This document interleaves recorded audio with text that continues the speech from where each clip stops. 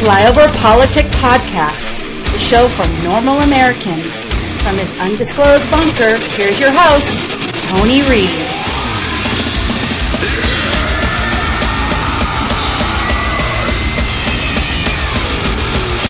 And then that'll be the beginning of the first one-on-one meeting between a sitting U.S. president and the leader of North Korea. And we do understand it will be one-on-one. Just the two men and their translators. Now, President Trump seems to have slept little, if at all. That's the issue with Asian jet lag. But he started tweeting just after 5 a.m. local time this morning. His most recent tweet slamming critics of the meeting, calling them, quote, haters and losers.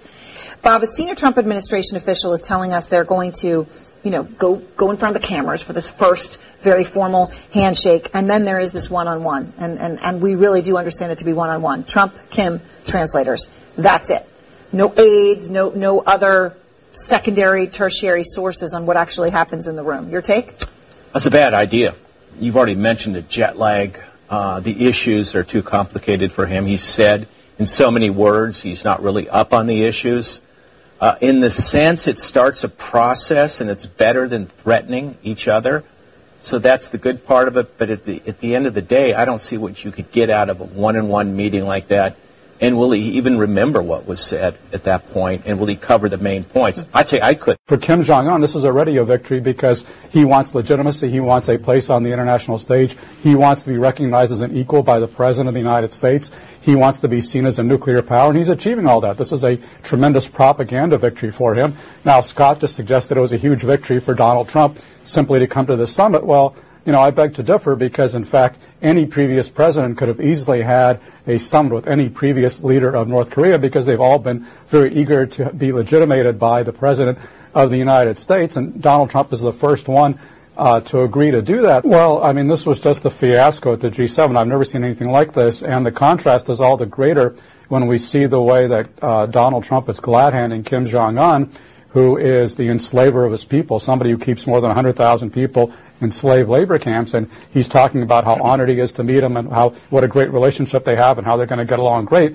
And on the other hand, his aides are saying that Justin Trudeau, the prime minister of our closest ally and neighbor, Canada, he's going to rot in hell. That is a striking contrast in the difference between the way that Donald Trump approaches dictators and Democrats. This is just very destructive of the American position in the world, and in fact, this may ultimately turn out to be more significant than whatever happens here with Kim Jong-un.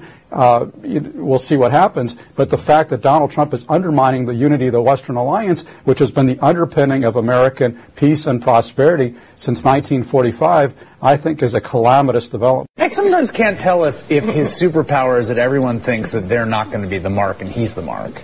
He does have what he is able to do is not care enough to get through every successive interaction. And other people are burdened by caring. Shinzo Abe. Other people are burdened by a set of conceptions of their fidelity or duties to the state they represent. He is kind of unburdened by that. And so you've got a situation now where I don't think anyone thinks that Donald Trump cares in some deep way, just as a person, about the substance of the matter. Like, is there verified denuclearization? Is there a move towards liberalization? Or any of the human rights issues that Nick was talking about. I imagine him making that case. Right, he cares about the headlines, and everyone knows that who's on the other side of the... I'm going to give it my best. I'm a great deal maker. But the self-proclaimed deal maker in chief has so far proven to be more of a deal breaker, tearing up international deals and coming up short on domestic policies. Taxes with Republicans in charge is his only big win so far. Blair says the president is now looking for a diplomatic knockout. I think the world cameras are going to be focused on the handshake and who leaves the imprint on the other guy's hand. While millions of people will be watching for that photo op, billions of lives have a stake in the outcome. This is where the substance and details of any deal, arguably Trump's most important yet, play a crucial role. Just in the geography to make your point, at least. He sits about 4 or 5 feet from our closest ally in the north. That's, of course, Canada, Trudeau, who causes us no trouble. And then you see him huddling, these pictures of him huddling, with the other guy, with Putin.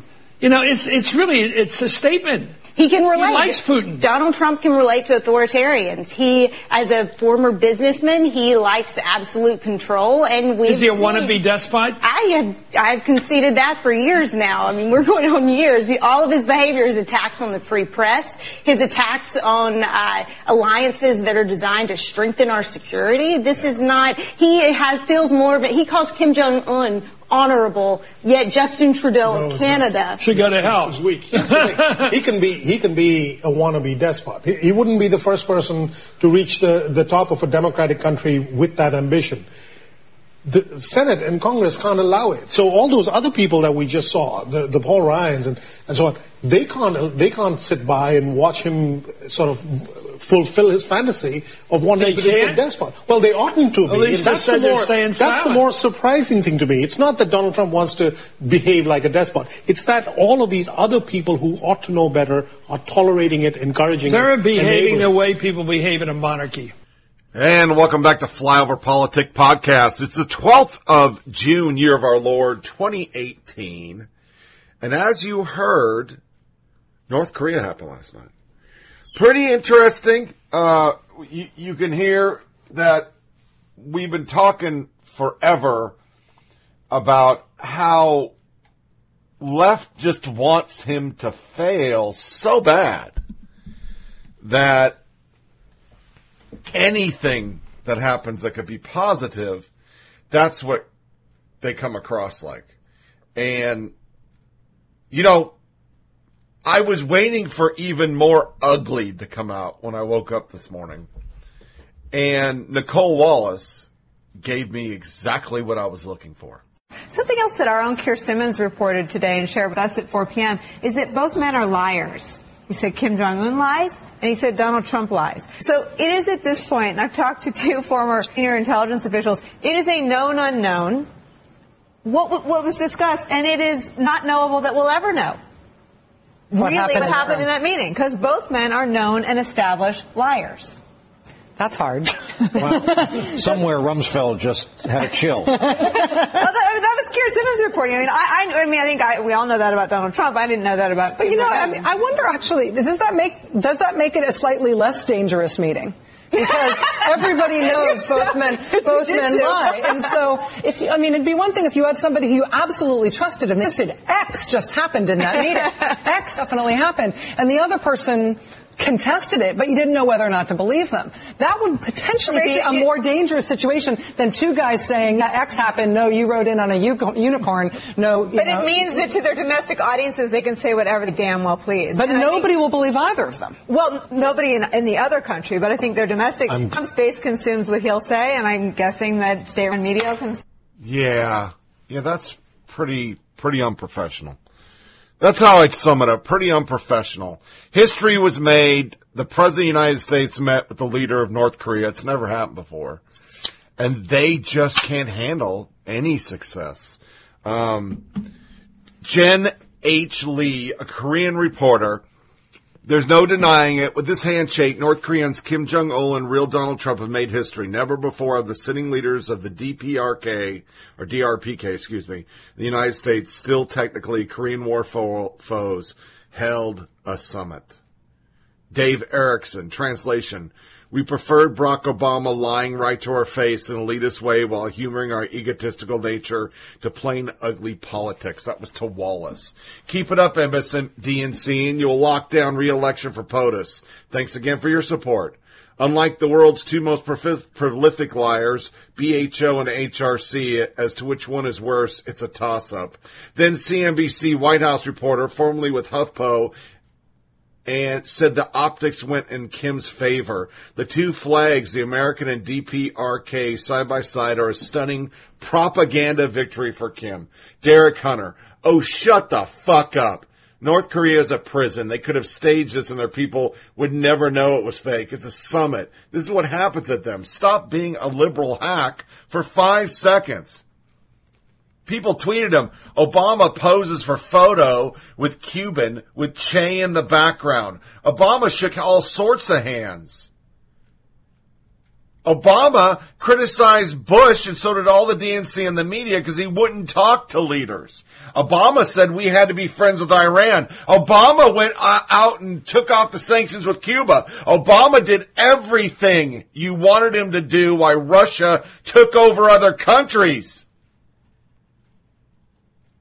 I don't know why I get excited. I shouldn't get excited because this is normal. And how did our reporters act? Jim Acosta acted a fool. Here's Gina Gentry. CNN confirms it was particularly Jim Acosta that yelled, "So are you going to give up your nukes?" at Kim Jong-un during the photo op.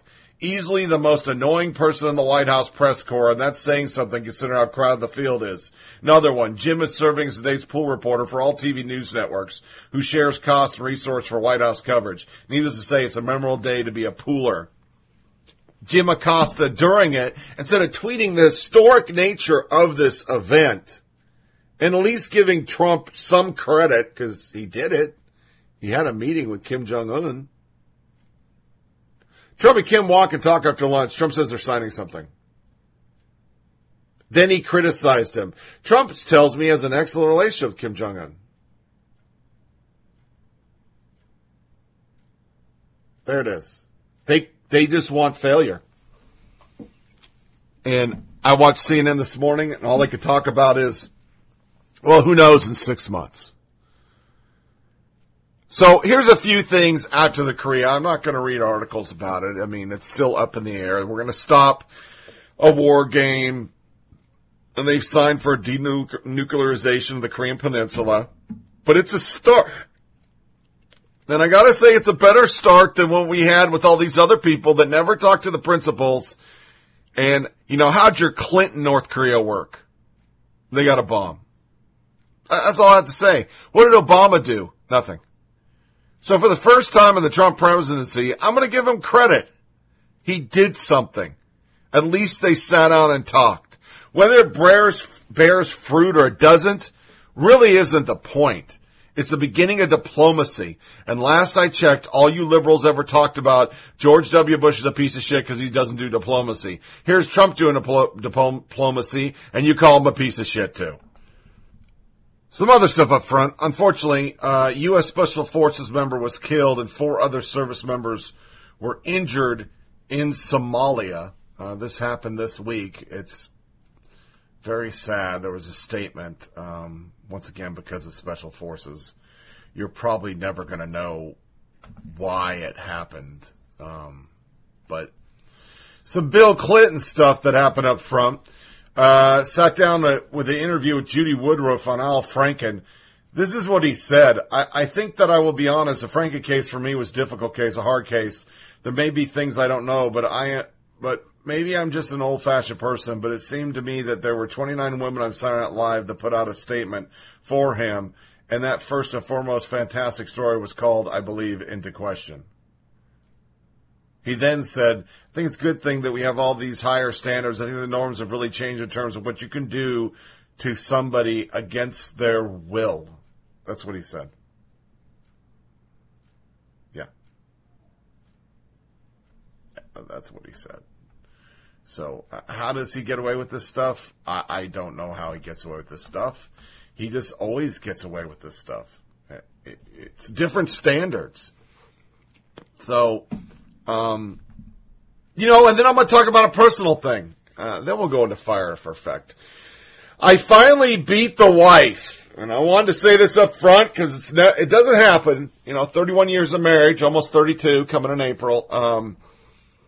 I've been pushing her to get rid of her Jeep Wrangler forever and get a car. She had a hard time getting her vehicle. She's got bad knees. She's going to get both knees replaced, in about 5-6 years. It's just inevitable. But we went out and we looked, and we didn't plan to go buy one, but we ended up driving to drop her car off for servicing. Her Jeep Wrangler, old big muscle truck, all jacked up and everything. And we just ended up getting a Chrysler 300S. Now, the new ones don't look like the original. It looks way more like a Mercedes, and that's what they kind of lean on, that they took the Daimler-Chrysler relationship and stole everything. But this car is the nicest car I've ever owned, to be quite honest. There is not a feature on it you can't get. Leather seats, wood trim, backup cameras, automatic wipers. I mean, things that we've never had. You know, we've owned $50,000 vehicles, but they were Jeeps. So, you know, they're pretty stripped down, not super fancy. This thing is really fancy, gets 30 miles a gallon, and I gotta admit, all weekend, it was like a car commercial. We were just driving to be driving. There really wasn't a reason to drive, probably didn't even go into town, but we did it anyway, and it was fantastic. So, if you're looking for a new car, I don't get kickbacks from Chrysler, I will tell you, that is a fantastic vehicle, a really nice car. I gotta admit, it's a very stylish car. And we got it in ceramic gray clear coat. It's the weirdest color you'll ever see. It's very regal with a black grille. It's just gorgeous. So that was something I wanted to talk about up front. Not because we got the car and be all braggadly. I beat the wife. I finally talked her into it. So let's fire for effect.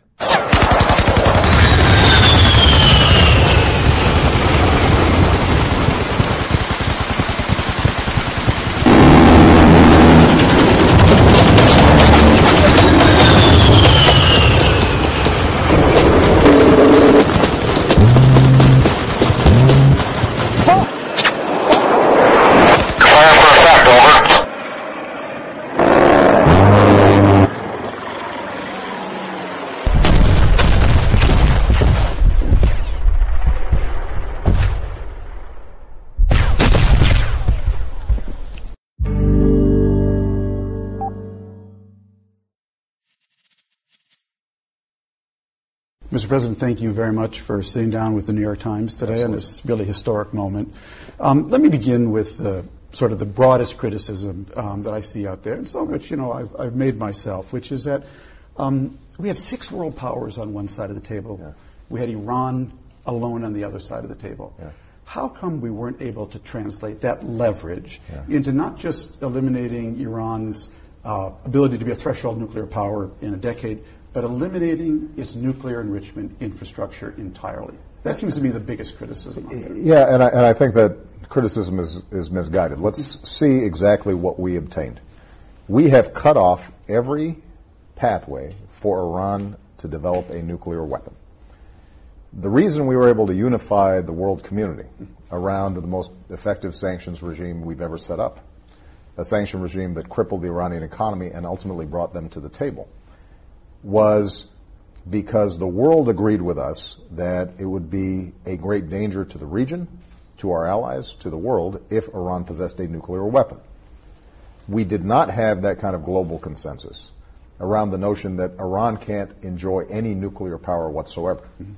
And as a member of the Non-Proliferation Treaty, the NPT, their argument was we're entitled to have a peaceful nuclear program, and what we were able to do is to say to them, given your past behavior, given our strong suspicion and evidence that you made attempts to weaponize your nuclear program, given the destabilizing activities that you've engaged in the region and support for terrorism, it's not enough for us to trust when you say that you are only creating a peaceful nuclear program. You have to prove it to us. And so this whole system that we've built is not based on trust. It's based on a verifiable mechanism whereby every pathway that they have is shut off. The pathway of enriched uranium, they have to remove 98% of the enriched uranium they have. They have to remove the overwhelming majority of their cascades. And for 10 years, they are under the most severe constraints. And then beyond that, they still have to sign up to an additional protocol that ensures we have the most intrusive inspection regime that's ever been created. They had a facility a heavy water facility that could have created plutonium that was weapons grade. They have to entirely reconfigure that. They had a facility, Fordow, that was underground and so would have been hard to reach. They have to remove effectively the cascades there that could have developed nuclear material. So across the board, what we've been able to do is to assure that Iran will not get a nuclear weapon. And that was always the premise, Tom, of us building this strong international sanctions regime.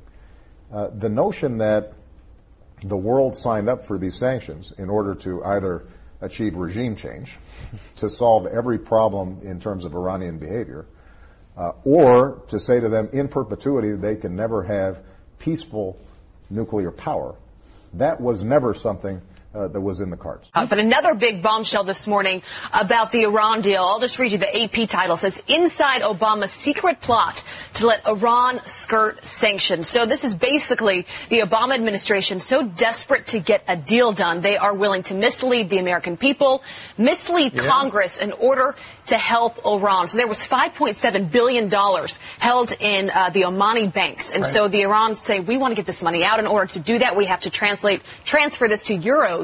But first, it has to become U.S. dollars. Right. And the problem is it's not allowed. The problem is that Jack Lew said flat out as Treasury Secretary, we weren't going to be able to do this. They will not have access to our banking system.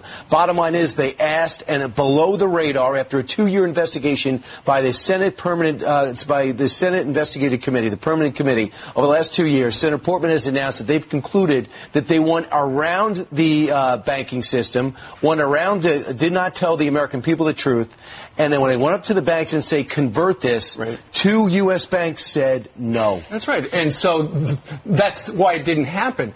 But here's the thing. The administration kept saying, oh, we're not going to do that. We're not going to do that. Nope, we're not going to do it. They tried to do it. It didn't happen. And apparently the Iranians figured another workaround to get this $6 billion worth of money. But this is a gigantic, smoldering mess that is tied directly to the Obama administration. So you would figure that this would lead every newscast. Yeah. How did it do last night? Well, according to the Media Research Center, as you can see right there, the 3 major networks didn't cover it for 1 second. Why is that? Ben Shapiro had this observation. We've been hearing nonstop from the media that President Trump is the worst liar in history. But one of the things that conservatives find so incredibly galling about the media coverage of President Trump is that the media are so eager to use the word lie about President Trump in every possible context, but they will refrain in every possible context from using the word lie about President Obama, and they did for years. The word lied was never used with President Obama with regard to anything. They said that maybe he made a mistake, or maybe he exaggerated. They would never use that kind of language with regard to President Trump because this is how the media treat Democrats versus how they treat Republicans. Obama gets to run around saying he had a clean administration when he absolutely did not. And as Victor Davis Hanson said, basically, if you look at the play-by-play of this, it looks like the Obama administration was advising the Iranian government how to circumvent U.S. law.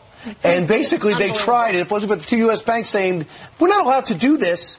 They would have done this. This is a huge story. It's unbelievable that you don't see more outrage or just simply more coverage. Yeah, that story was buried this week, but Iran admits to facilitating 9/11 terror attacks.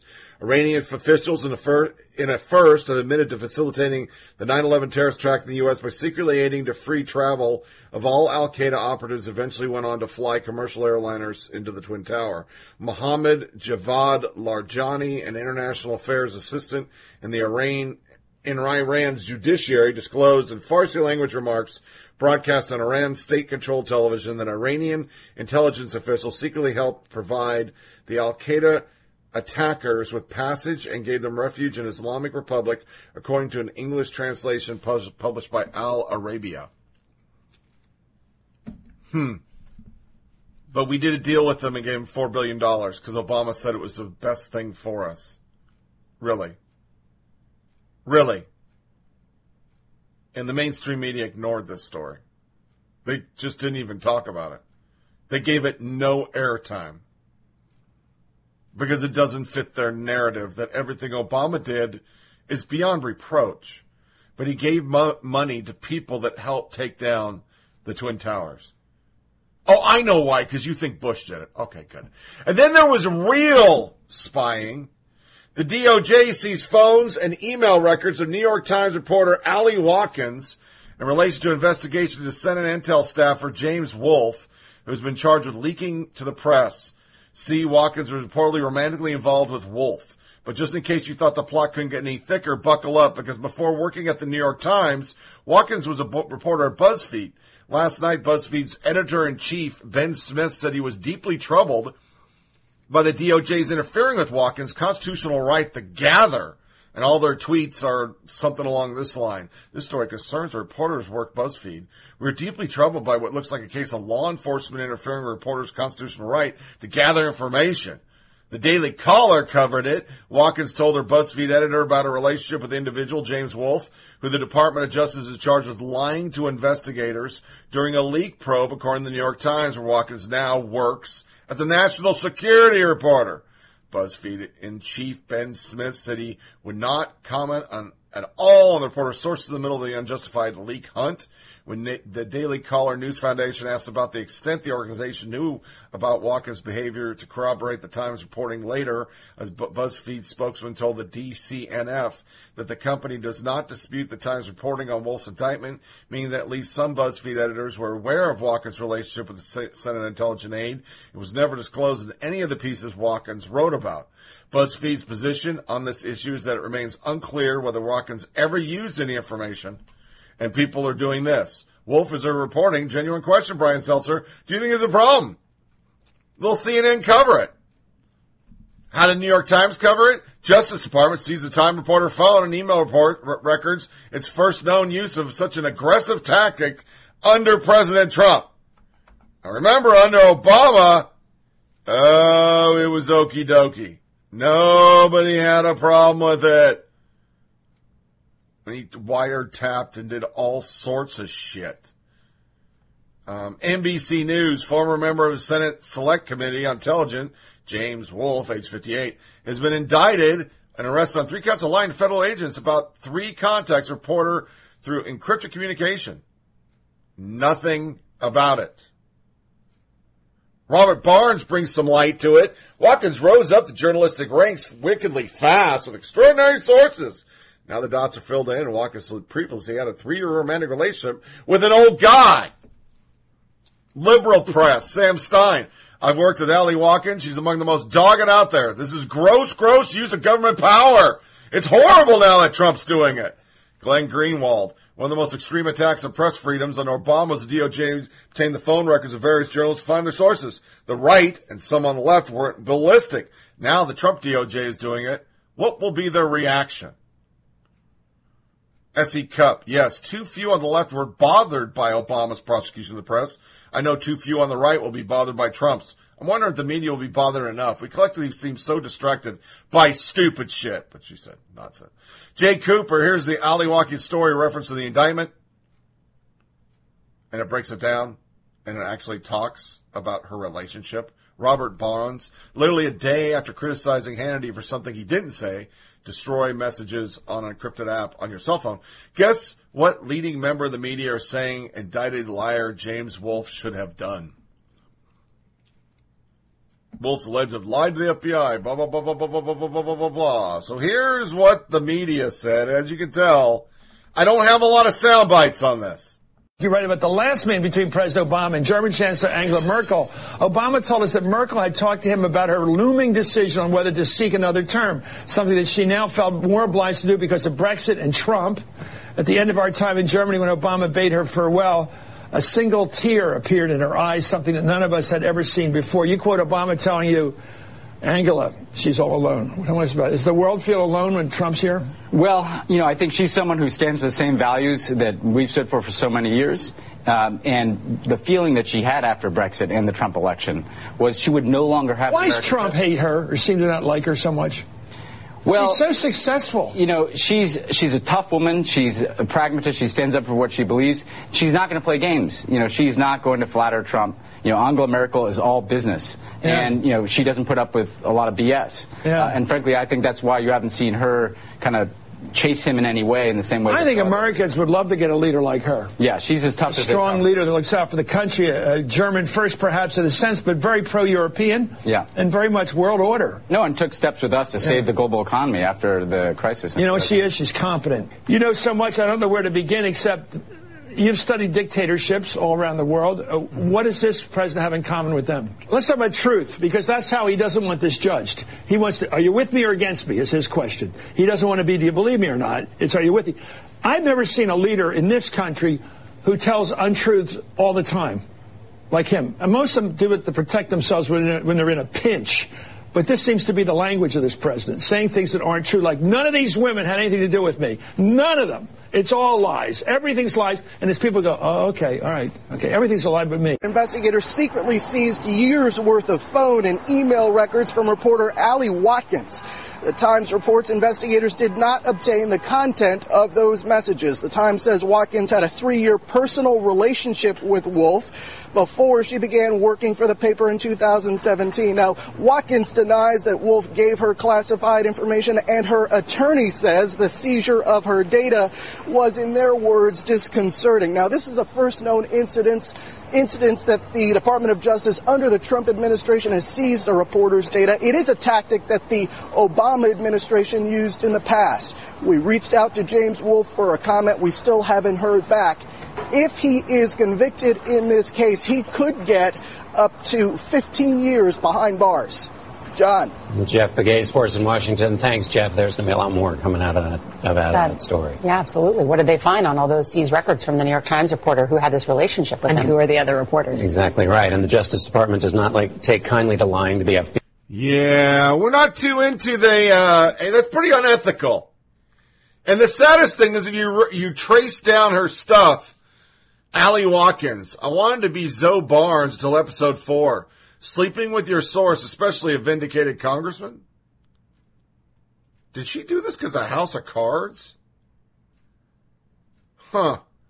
Robbie Starbucks breaks it down some more. Think of the implication of a major media organization tactically approved a reporter sleeping with security and intelligence sources. Wolf was the head security for his committee. There's no way around this, what mess this is for the New York Times and the committee. Disturbing to ponder. The revelation that Allie was in a relationship with the head of the security for the SIC makes you wonder about the ethics employed when she became a Pulitzer finalist from McClatchy, D.C. at 20 years old for major reporting on Intelligence Committee torture report. Major issue going forward. The man indicted, James Wolf, was responsible for receiving, maintaining, and managing all classified information provided by SSCI.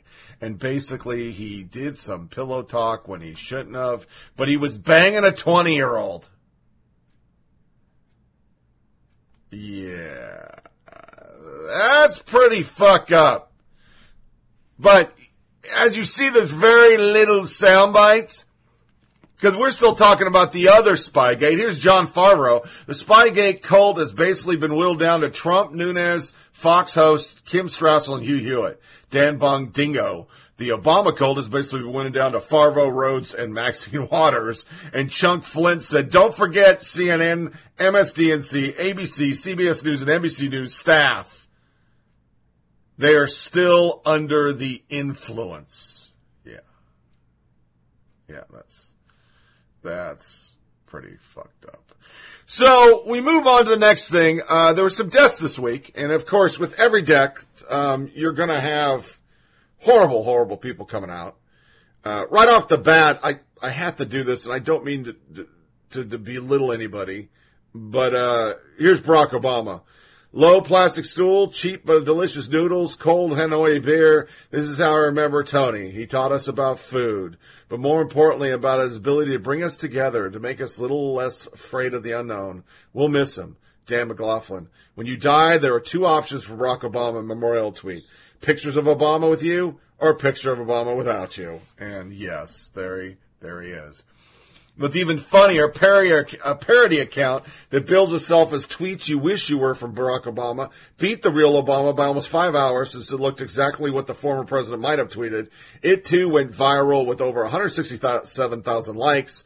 Rest in peace, Anthony. And they did a picture with Obama and Anthony Bourdain. So, other articles. People of political stripes have been come together today to mourn the loss of Anthony Bourdain, who committed suicide.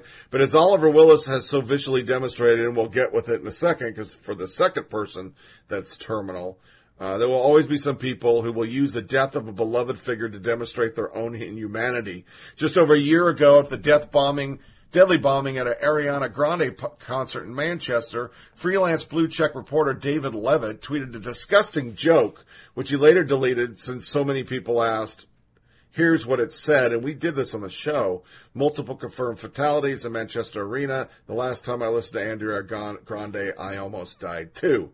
Bourdain was one of the many people who called him out. You, sir, are truly a steaming, gaping asshole. And now that Bourdain's dead, Levitt feels like now it's a good time to fire back. So he sent a tweet to Anthony Bourdain. Selfishly taking your own life and hurting your friends and family makes you the steaming, gaping asshole, Anthony Bourdain. Tyler Kyle says it like it is. Are you taking a victory lap following a man's suicide, or am I missing something? You said some horrible things before. This is so ignorant. You don't have any idea what his inner struggles were or what battles he had to deal with. This does nothing to help those battling depression, and he's totally right. Yashar Ali did a 15-tweet thing. I guess he was really good friends with him. But Beth Mandel is the one I'm going to cover because I think, as we've been going down this list and, rightly Matt in Oregon has brought some of the NRA videos to our attention with how the media does this stuff and it makes it almost worse. She did one for suicide. And I like to read it. This is irresponsible journalism will lead to more suicides. You do not report on the method. You do not put it in the headline. We know so much about how coverage can harm, and yet nobody cares. The same goes for school shooters. Do we care more for clicks than lives? Apparently, it is so. This is a widespread phenomenon not unique to Fox. The research is conclusive. It's not necessary. The study results showed an association between detailed newspaper reports of the initial suicide in each cluster, including prominently placed headlines, description of the method used, and an increase in the number of suicides following the news coverage. She then continues, let me for a second speak to this from the kid's perspective. I asked the detective how my dad died. Details. There was some concern he might have been murdered and it was staged as a suicide. The detective asked my age, verified, and then told me, I don't regret asking because it was a valid concern, but I stopped sleeping. I would close my eyes and see it, even though I never saw pictures. I would have panic attacks every night. I had to take sleeping pills for 2 years in order to function, and I was only 19 years old. Spade and Bourdain's girls are barely teenagers, and now this is the last image they have floating in their minds of their parents because the media felt it necessary to report on details. It's traumatic for the family. It leads to more deaths. There's no right or need to know. These are real people and real lives are at stake. These daughters face life trauma, and the families of those idolized these suicides will never be the same. There was a significant uptick in suicide post Robin Williams. The media coverage contributed to it. We all know research about how to not cover suicide. We all know suicides are up 25% since 1999, and all we are doing is putting wood into the fire. The media needs to stop reporting on suicide so irresponsibly. We need to stop clicking. We need to tell them to stop. When you see this kind of coverage, say something. Tweet the news organization accounts, tweet the anchors, tweet the writers, tweet the editors, write them emails and letters, call them. And I think she's right. I truly do. I know for me, when Chris Cornell died and Chester Bennington, I did visualize them hanging themselves with a fitness band. And maybe we shouldn't. Then the next one came out. It was Krauthammer. In August of last year, I underwent surgery to remove a cancerous tumor in my abdomen. The operation was thought to have been a success, but it caused a cascade of secondary complications, which I've been fighting in hospitals ever since. It was a long and hard fight with many setbacks, but I was steadily, if slowly, overcoming each obstacle along the way and gradually making my way back to health. However, recent tests have revealed that the cancer has returned. There was no sign of it as recently as a month ago, which means it's aggressive and spreading rapidly. My doctors tell me their best estimate is that I have only a few weeks left to live. This is the final verdict. My fight is over. I leave this life with no regrets. It was a wonderful life, full and complete with great loves and great endeavors that make it worth living. I am so sad to leave, but I leave with the knowledge that I lived the life that I intended. Of all people, Kristen Powers, a piece of shit we've been pummeling for the last 2 podcasts, tweeted, Fox News just read a letter from Krauthammer saying he has only a few weeks to live because of aggressive cancer. He has been an amazing colleague and friend. He was brilliant, generous, kind, and an inspiration to everyone who met him. Keep him and his family in your prayers. And then that piece of fucking shit, the human feces Oliver Willis comes in. Death doesn't make a very bad guy a good guy. Tweeted 6 anti-articles from Uber lib sites. Conservatism, even when dressed up as grammatically correct pseudo highbrow columns and TV spots, is still almost always about urinating on the less fortunate and crapping on minorities. Ben tweets him. Spitting on a man's grave before he's dead is a bad look. Oliver Willis. And all the graves he spit on? Yeah. Dan McLaughlin. You know, Oliver, I can't think of one single good thing to say about your career as a writer, but if you told us all you were dying of cancer, I'm pretty sure I'd just offer a brief word of sympathy and not use the occasion to crap on your life's work. Timmy Savage. 20 years from now, Krauthammer will be read, reread, and probably studied for his wit and his laser intellect. No one will remember Oliver, the dogma-bound Twitter hack, and that's proof enough for me. But it wasn't the only one. Apparently, his idea was catching. Upon learning that the conservative legend and Dr. Charles Krauthammer has just a few weeks to live, self-described National Magazine award-winning ex-convict Barrett Brown thought it would be a good time to re-up a 2009 piece on Krauthammer that he wrote for Vanity Fair. Here's his tweet. Here's a summary I wrote for Vanity Fair, Krauthammer ongoing failure from 98 on. To get a single thing right about the subject on which he was inexplicably deemed an expert, his impending death will make the world a safer, more competent place. Somebody tweeted back, this is an unbelievably cold-hearted thing to say. As someone that leans more towards the liberal side of things, I did respect his opinions without agreeing with them. Spiking the ball over someone's death is no way to garner a following for your ideas. Brown, don't want a following for my ideas. I want people to understand the impact of our failures vis-a-vis the millions we kill abroad and who set their priorities accordingly. And I hope that you die and your death will come soon. I follow your casket on a pale afternoon, and I'll watch while you're lowered in your deathbed, and I'll stand over your grave till I'm sure that you're dead. Bob Dylan. Yeah, Bob Dylan. So, for these sorry motherfuckers, and this is just the tip of the iceberg, there's tens of thousands liberals who shit all over Krauthammer. You're a fucking asshole. Fuck you, asshole. You asshole. This is why we can't have nice things. You asshole! Are you just an asshole? Is that it? Fuck you, you asshole! You ever hear the saying, you run into an asshole in the morning, you ran into an asshole. You run into assholes all day, you're the asshole. Fuck you, asshole. You are such an asshole! You dumb asshole! Asshole. Fucking asshole! Away from me, you asshole. He's an asshole. So next to immigration, Erin Weiner. She was enslaved by Salvadorian guerrilla. U.S. judge says that makes her ineligible for asylum. Sounds bad, right? Mother Jones D.C. bureau chief and MSDNC talking head even called it deplorable, which is common response of this to any number of stories on Donald Trump. His tweet, deplorable. Somebody tweeted him back, and that's why I'm covering it. Yes, David, it's deplorable that an immigration judge who worked with Janet Reno had a denial rate of only 4.7% in asylum cases, denied this woman request but allowed her to stay in the country. And it's also deplorable the Department of Homeland Security appealed Judge Brennan's 2016 ruling in an effort to port her. Remind us again who the deplorable president was in 2016. This whole case was under Obama. But they don't read. Reading is fundamental, but they don't. They just don't. I'm just going to move on. The immigration's just pissing me off. You people are fucking morons. Then there was Melania. Should have been an hypocrisy segment.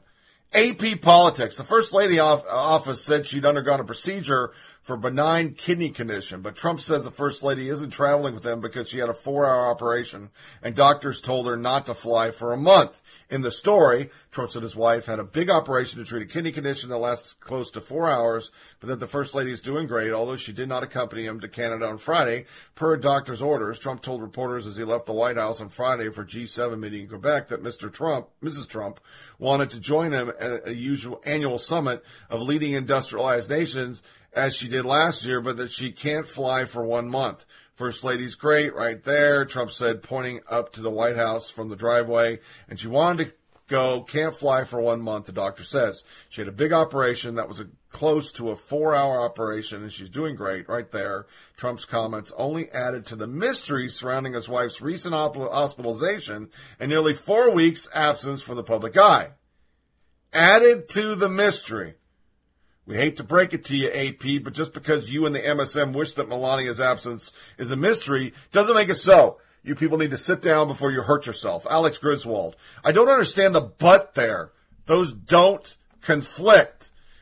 Akiva Cohen. The First Lady's office said she had a surgery, but the president contends she had a surgery. How to resolve these irreconcilable differences. Chet Cannon. Report. First Lady's office and Trump agree that Melania had a surgery.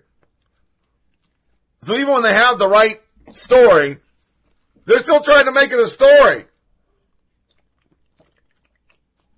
And they do it for everything. Here's the USA Today for the Fight for 15 clause that the liberals want so bad. McDonald's plans to add kiosks to thousands of stores nationwide to supplement in-store employees. That's false. They're not supplementing. They're replacing the front counter with kiosks.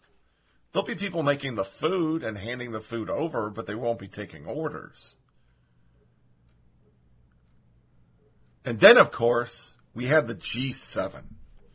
Listen to this shit. Again, the substance is important. Trade, Russia membership. You mentioned this a bit earlier. The president's style, though, is also what rubs a lot of these other leaders the wrong way. They all have domestic political audiences, too. They can't snap their fingers and make their legislatures, their parliaments, do what they want. The club is built on consensus. If you want to let Russia back in, you bring that up in the private meeting and you test everybody out. You don't announce it on the South Lawn. If the host is giving a speech on women's empowerment, you show up on time. You don't walk into the middle of the meeting disrupting everything. That's what angers them. They think, frankly, if you read my emails yesterday, they think he's a jerk. Yeah. But just one last point here. I want to show you the cover of Time this week. The President of the United States, in his King Me moment, he thinks he's right. He thinks he's right. We're watching the American delegation here arrive in Singapore. We're going to keep track of this. The plane is on the ground. There are a couple of planes with the American delegation. When the President pulls up to the tarmac and the planes, we will certainly talk about that. If I could have the Time cover, I just want to show it to our viewers as the plane tarmacs here. This is the President's mindset, is the King Me moment. Is he, look, as he frequently says, I'm President, you're not. Yeah. He thinks he's right. Right. Well, he has no grounding in American civic life. Okay. I mean, I think before he came to the presidency, his entire connection to American politics was through the prism of donors coming to his office to ask him for money. He didn't understand. I mean, he wouldn't have known the Ways and Means Committee from a hole in the wall. It just wasn't his frame of reference, right? Over new tariffs he's imposed on steel and aluminum imports. Joining us now, one of the architects of that controversial plan, White House trade advisor Peter Navarro. Mr. Navarro, the summit ended with a nasty dust-up between President Trump and Canadian Prime Minister Trudeau. He held a news conference after the summit in which he said Canada will retaliate for tariffs that the U.S. has imposed on Canadian aluminum and steel. Here is Trudeau. We move forward with retaliatory measures on July 1st, applying equivalent tariffs to the ones that the Americans have unjustly applied to us. Canadians were polite, we're reasonable, but we also will not be pushed around. Well, President Trump responded with this tweet while flying here on Air Force One to Singapore. Trudeau of Canada acted as so meek and mild during our G7 meetings, only to give a news conference after I left. very dishonest and weak. Question, Mr. Navarro, is that really how we want to deal with our second biggest trading partner?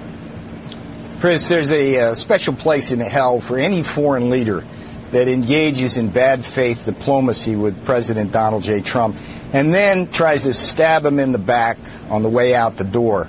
And that's what bad faith Justin Trudeau did with that stunt press conference. That's what weak, dishonest Justin Trudeau did. And that comes right from Air Force One. And I'll tell you this, to my friends in Canada, that was one of the worst political miscalculations of a Canadian leader in modern Canadian history. All Justin Trudeau had to do was take the win. President Trump did the courtesy to Justin Trudeau to travel up to Quebec for that summit. He had other things, bigger things on his plate in Singapore, where you are now, Chris. He did him a favor, and he was even willing to sign that socialist communique. And what did Trudeau do as soon as the plane took off from Canadian airspace? Trudeau stuck our president in the back. That will not stand. And as far as this retaliation goes, the American press needs to do a much better job of what the Canadians are getting ready to do, because it's nothing short of an attack on our political system, and it's nothing short of Canada trying to raise its high protectionist barriers even higher on things like maple syrup and other goods.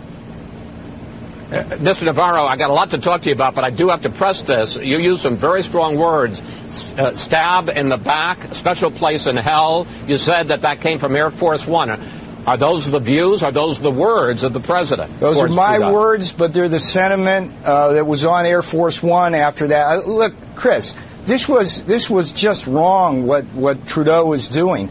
The Canadians are totally bungling our trade relationships, and it's due to their leadership. Take NAFTA, for example. We'd have a deal. We'd have a great deal with NAFTA by now if the Canadians would spend more time at the bargaining table and less time lobbying Capitol Hill and our press and state governments here. They are just simply not playing fair, dishonest, weak. This whole coverage literally is no different than North Korea. It's like they side for the other side. Andrea Mitchell, this is what she did prior to a meeting even being held. White House announces Trump will leave G7 4 hours earlier than scheduled before the end of the meeting, reflection of U.S. desire to spend minimum amount of time at hostile meeting with America's former friendliness allies. They played this thing with Trudeau and Merkel, which we'll get to, and you know, as the story goes, even though the meeting hadn't happened yet, Mitchell exclaimed that it was Trump's desire to spend as little time with America's former friendliest ally that accounted for his change of schedule. On Saturday, though, Fox News' Brian Kilmeade proposed another reason.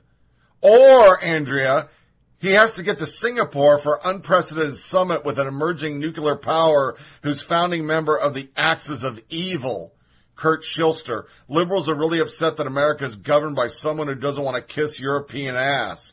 The New York Times then leads off calling Trump the black sheep.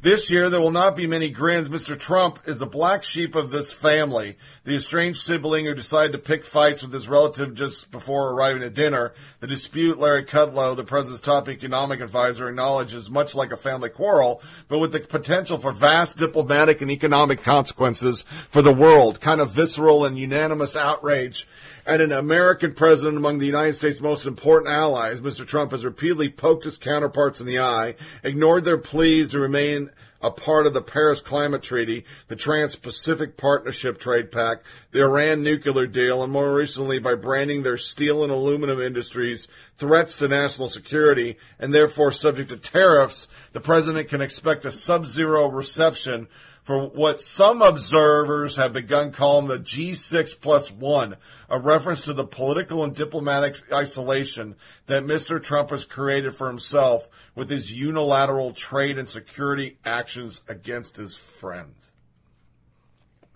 They care more about other leaders than ours.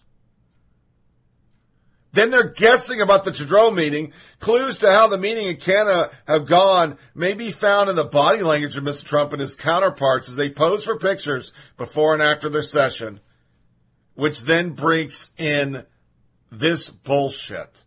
David Mack. This is an Instagram account of another leader.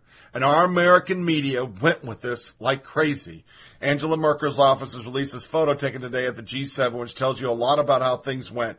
Merkel's team uploaded this to her Instagram, describing it only as a spontaneous meeting between two working sessions. I broke down the photo for BuzzFeed. This incredible photo of Trump surrounded by G7 leaders is like a Renaissance painting. What did the left say? We are all Angela Merkel. Another one, the woman leader of a free world telling Trump how it is. Awesome photo. Is this a painting that, what would it be named? Patricia Arquette. The last stupid one. Another one, the resistance. Then Tommy Vitor, allies. Shows a picture of them watching a soccer match at Obama's last G7 where he's hanging out with everyone. Somebody else did a nice tweet, and his name was Stephen Miller. Obama administration spied on German media government during G7. Do we remember that? Spied on the phones? The media after G7 was so enamored with the Merkel. Chris Cillizza did a complete breakdown that I couldn't get the soundbite. But they loved this photo. They were so happy it made Trump look bad. And here's just a taste. German Chancellor Angela Merkel's office posted this photo from the Group of Seven meeting in Canada on June 9th. Almost instantly, the image went viral. Memes of the photo took over the internet as people drew comparisons to Norman Rockwell paintings and Renaissance art. For some, the photo perfectly captured Trump's isolationist view. Others might see the photo as Trump showing foreign allies who's boss. A number of other photos show the meeting from different perspectives. Trump withdrew from the G7 joint statement after Canadian Prime Minister Justin Trudeau publicly criticized Trump's policies on trade. As Canadians, we're polite, we're reasonable, but we also will not be pushed around.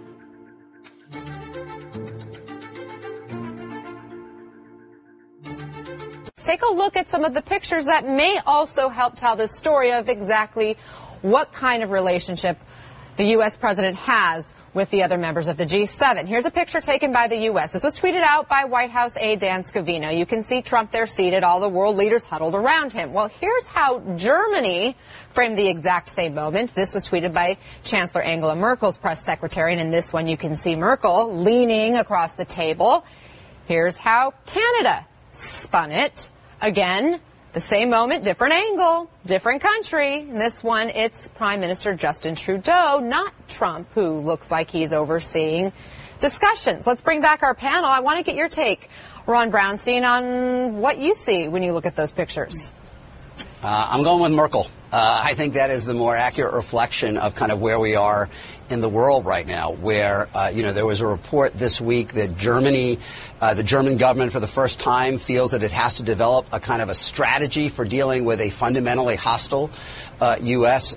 One thing that happened around the edges of this was the president celebrating the new Italian government, which is a populist, nativist, right-wing, anti-migrant government. You've had the new German ambassador from the Trump administration talking about promoting kind of populist, nativist parties across Europe. I mean, this is an inflection point, and it is likely to get worse before it gets better. I mean, if you go down the list, as we said, you start with the Trans-Pacific Partnership, the Paris Climate Accord, the Iran Agreement, NAFTA after this weekend.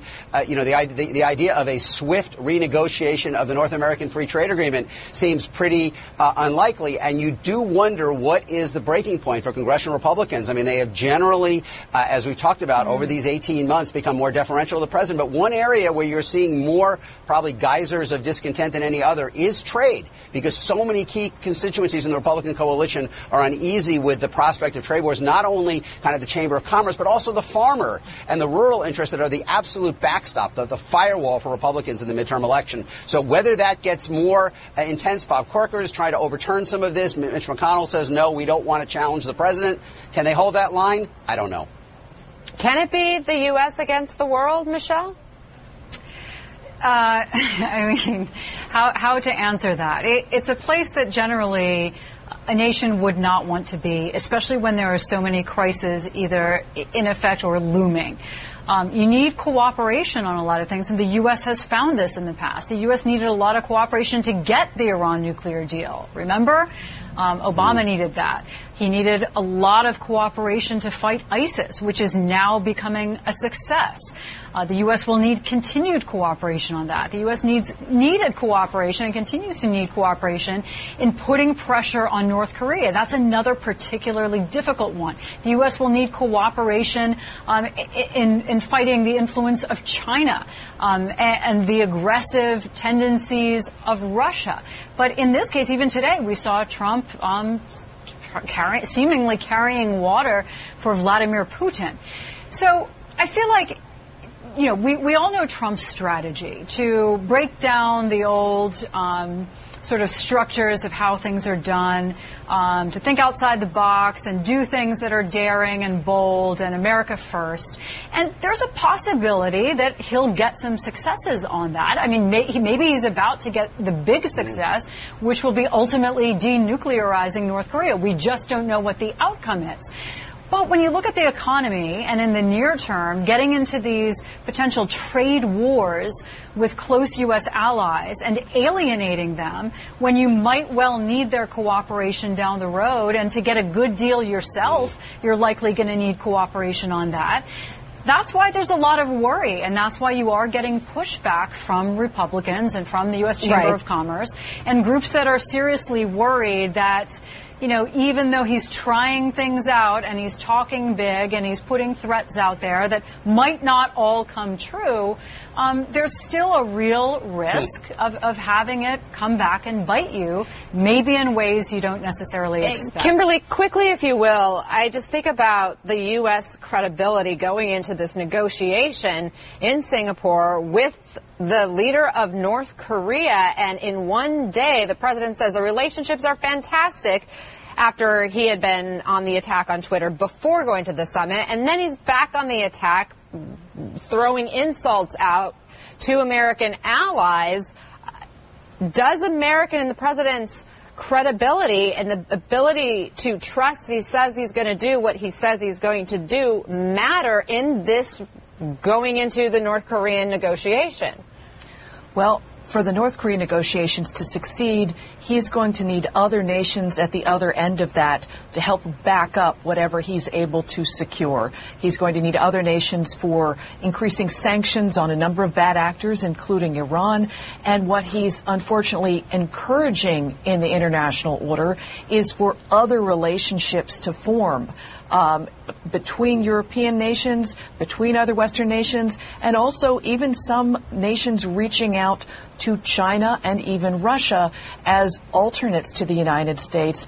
Those new relationships may well remain even when the U.S. gets friendlier. The problem is Matt Dawson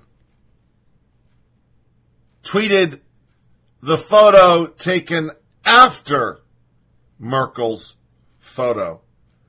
What a difference a second makes.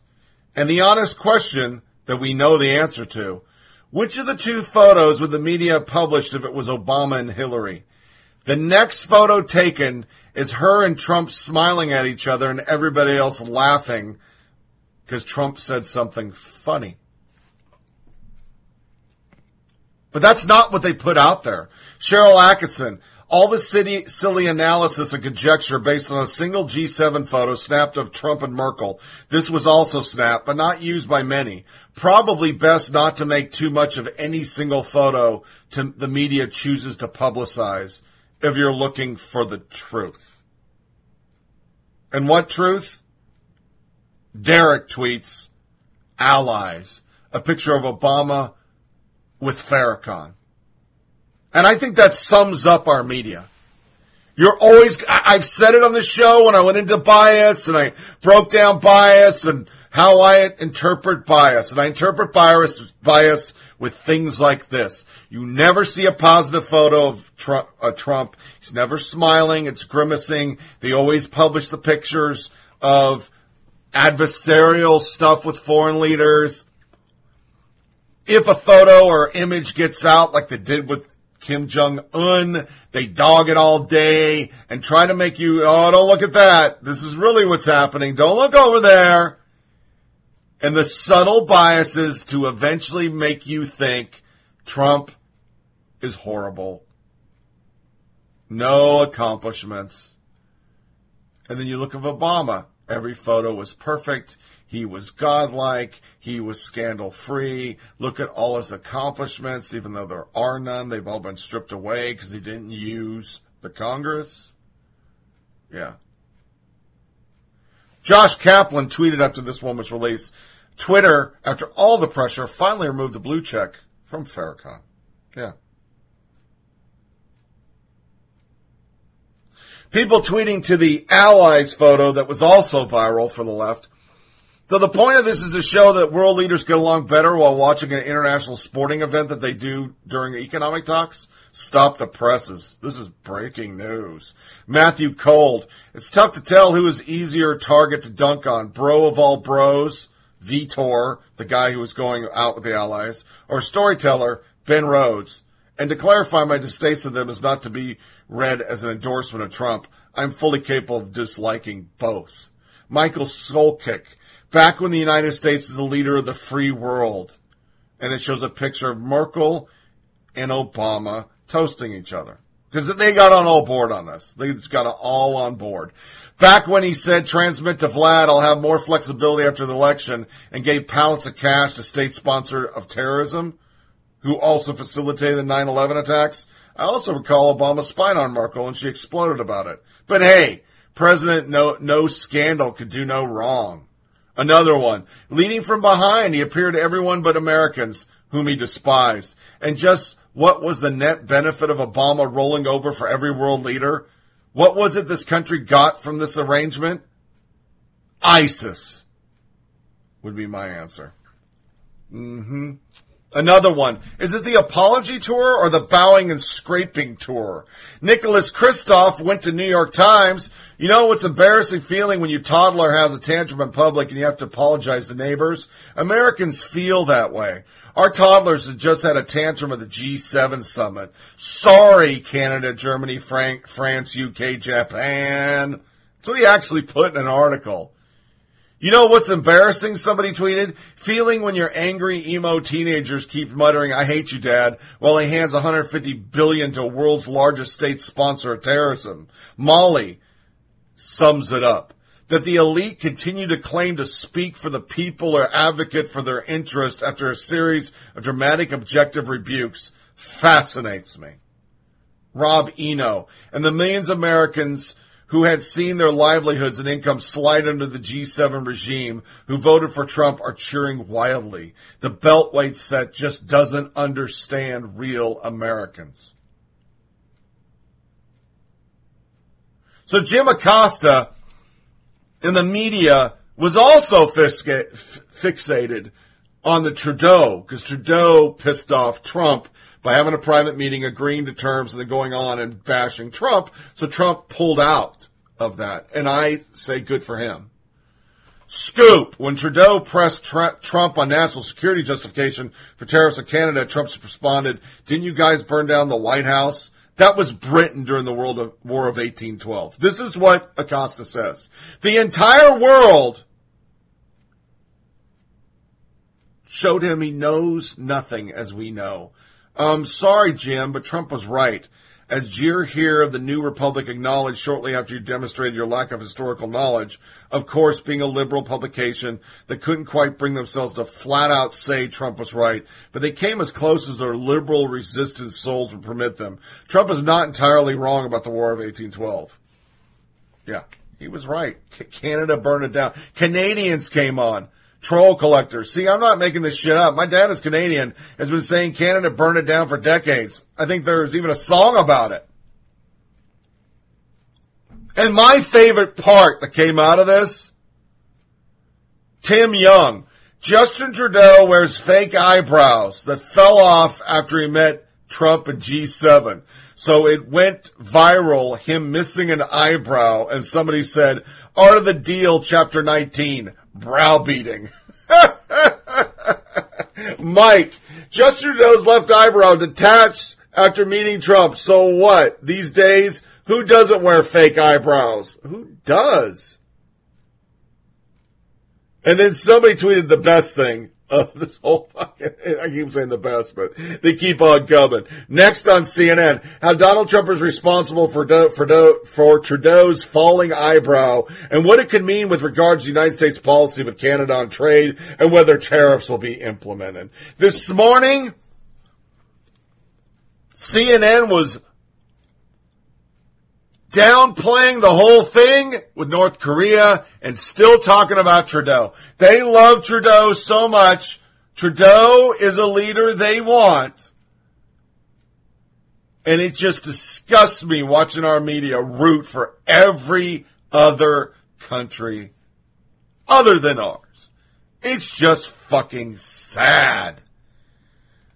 So that's our fire for effect. Let's take a music break. We'll come into tweets of the day.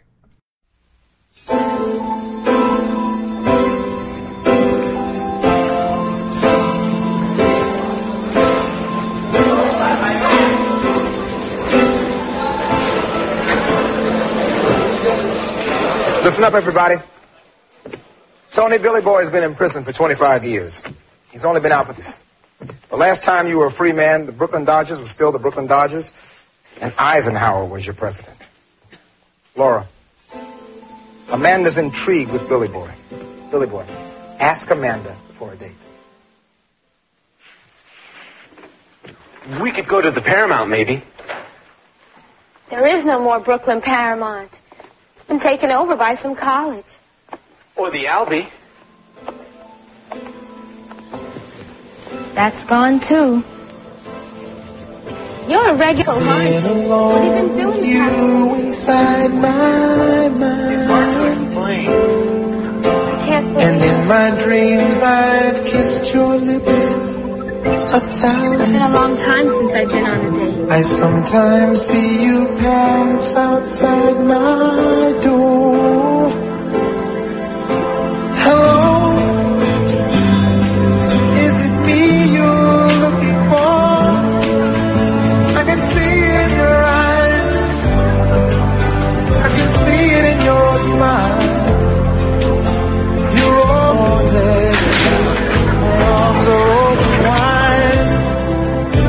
Cause you know just what to say, and you know just what to do, and I want to tell you so much. Love you.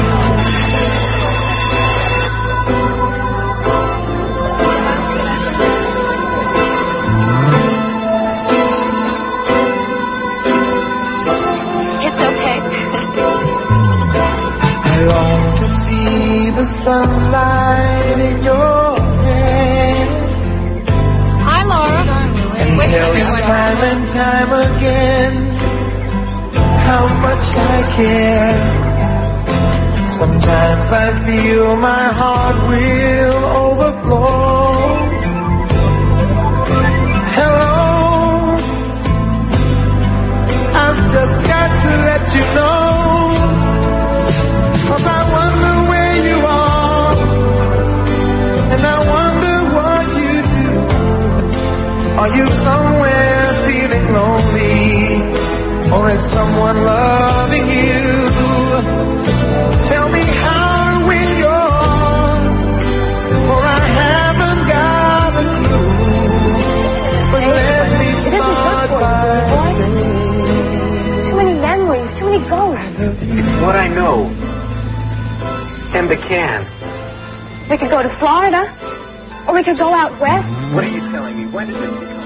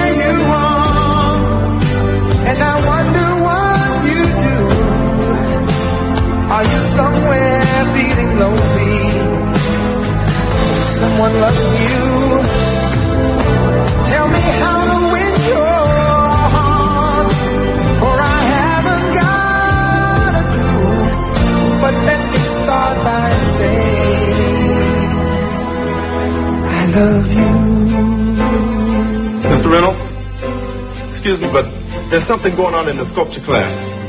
I think you ought to check it out.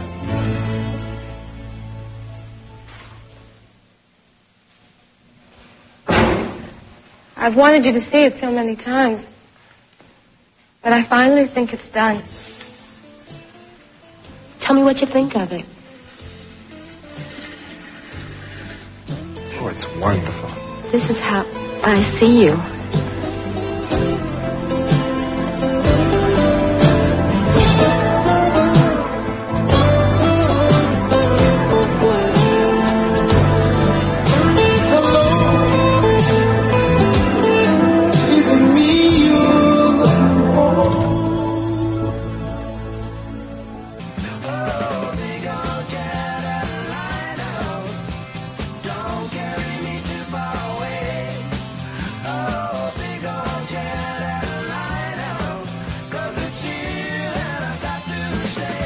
Welcome back to Flyover Politic Podcast with Tony Reed.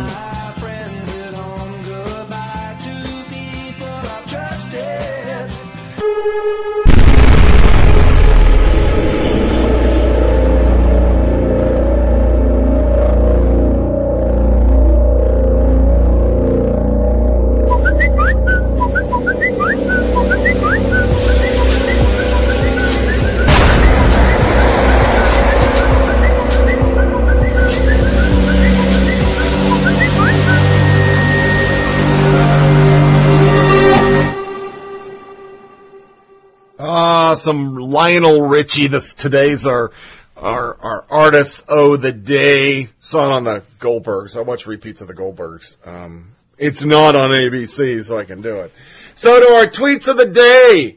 The DNC and members of Congress are turning to Hollywood for help with voter turnout ahead of the midterm elections and 2020 presidential campaign. From Politico, the mouthpiece of the DNC. The DNC and members of Congress are turning to Hollywood to help with voter turnout message ahead of the midterm elections and 2020 presidential campaign, quietly consulting with a group of actors, writers, and producers here. The group conducts conference calls, shares an email list, and has met about 5 times since September. Littman said it involves about 35 members, including producers, showrunners, executives, directors, and animator actors such as Rose Marie DeWitt, Ron Livington, Jason George, Alyssa Milano, and Helen Hunt. And I say, good for you. Keep going that way, because in the end, it will get you what you got. Because that was great concerts, and LeBron James at the very end, they sure took her over the edge, didn't they? Yeah. Wow. I have a tweet screed of Alyssa Milano, 15 irrational, stupid tweets about local liberal municipalities and their guns, because she's just obsessed. I'm not going to read them. I'll just read Harry Gatto. Alyssa, gun sales are off the charts, and NRA has 1 million more members, thanks to your attempts to grab guns. Thank you. And our tweet of the day comes from Neon Taser. Oliver Willis, who's just a hateful person, as we saw with Krauthammer. This is what he tweets. And once again, I put it in the tweets of the day, not hate, because this, to me, at least Oliver Willis is honest. He's honest. Because this is what liberals really think. People on the left need to get it through their skulls. We're opposing evil. It's not just a set of polite ideas to be calmly debated. It's evil. And he was referencing conservatives. So Neon Taser. We're opposing evil here, people. We don't have time for stuff like not shitting on people who are dying of cancer. We're opposing evil. And he's right. So Oliver Willis, you're our tweet of the day, because at least you keep it reals. You hate white people, and you hate everybody in the United States who doesn't agree with you.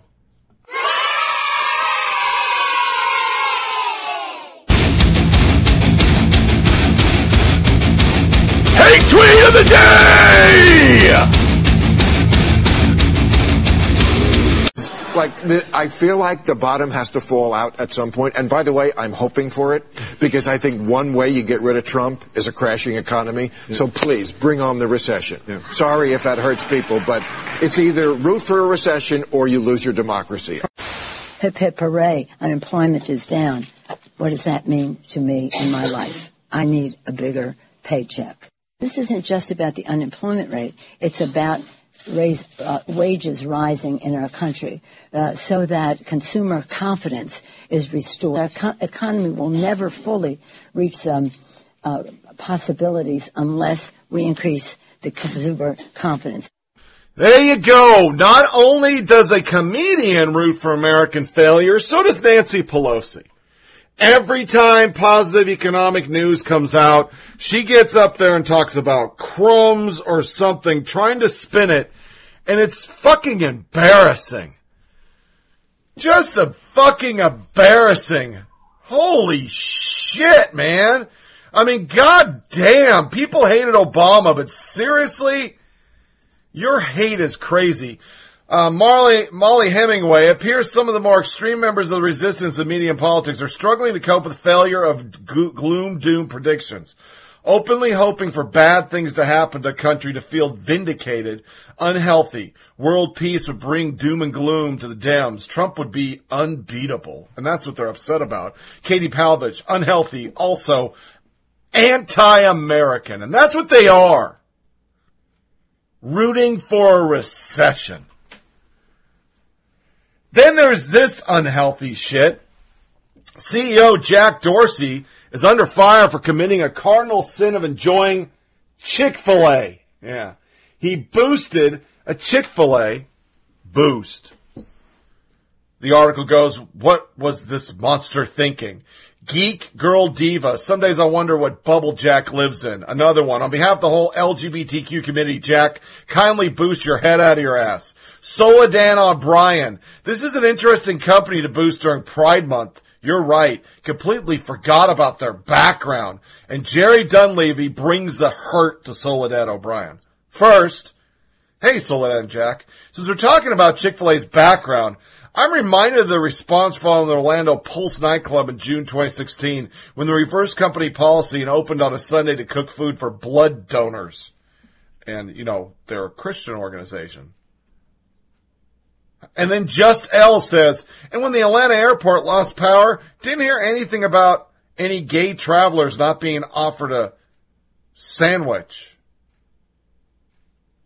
But Soledad was then reminded by Jerry Dunleavy. Very interesting. She forgot this. Amazing. More on the Chick-fil-A sponsored event, which was broadcast across the country. Community business leaders can access the knowledge and experience of the internationally acclaimed leaders by attending the 2012 Chick-fil-A LeaderCast. The choice you make to find the leader you become at the University of Texas at Austin, May 4th, 2012. NFL quarterback Tim Tebow, author John Maxwell, and CNN anchor Soledad O'Brien. She spoke at one. Needless to say, she ran away from it. Then there's this hate tweet. I only put it in here because I fucking hate this little fucktwad. Elizabeth Harriting. Ben Rose on MSDNC just said how important it is to make sure you get inspections in any nuclear deal. Oh, really? Because every week I could have done another article about how Iran saying fuck you and they're making goddamn nukes. Okay. Uma Thurman, look into my eyes and tell me what's on your mind. Joshua Flores, some rando, made the problem of saying this. So standing in front of a light to blind yourself makes you look prettier. Go stand in front of a book and get smarter. She brought the hurt and talked about her GPA and ended it with kindly fuck off. Why would you do that, dude? Then there's this one. Socialist director David Simon brought his classic writing style to political commentary by telling Twitter CEO Jack Dorsey, die of boils, Jack. Die of boils. I don't understand liberals. The next was Sean Illing. There's a special place in hell for the person who thinks that America is a republic, not a democracy. Distinction matter. Fucking at all. And the entire world said, listen, dickhead, we're a republic. We're not a democracy. but I put it in the hate tweets because my favorite is this one by Zoc C4SB4H. I have no fucking idea what that's supposed to be. Democracy is 2 wolves and a sheep deciding what's for dinner. A republic is 2 wolves and a sheep deciding what's for dinner, but having an unchangeable law in place that they can't eat each other. And he closed with this. You don't even understand civics, bro. No wonder you write for Vox. He then unearthed Sean Illing's bullshit. 2 real reasons we have an electoral college to protect slave states. And his repealing the electoral college after the election. So, of course, that's why he doesn't want to say we're a republic. Then our super hate is Robert De Niro. And once again, he went to the Tonys this week. Couldn't get a lot of Tonys talk. There wasn't a lot of sound bites because I don't think anybody even fucking watches it. But this fuckhead who's gone off on Trump and said horrible things, these people who you pay money when you go see their shit and listen to their crap, they gave this fuckhead a standing ovation. So once again, I want you to know these are the people that do your entertainment and they fucking hate you. One thing that's surprising about Harry Potter is that even though it's not as overtly political, like something like Angels of America, I sort of feel like there are moments in it, there are things that happen with he who must not be named, that have real resonance today, particularly in America. Are you aware of that? Do you feel that? I really do believe that that's why this is resonating a lot at the moment.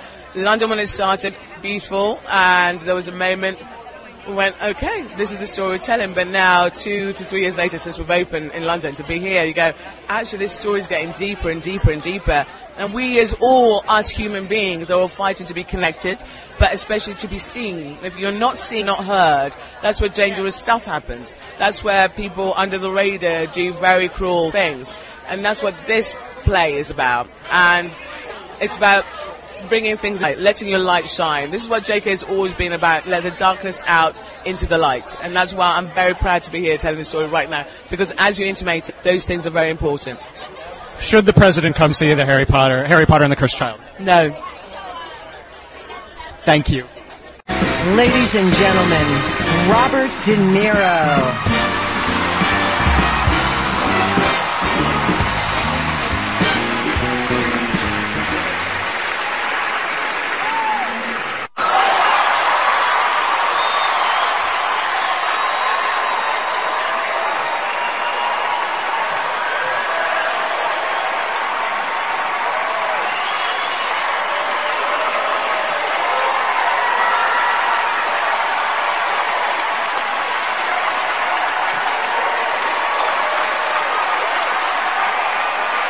It's no longer.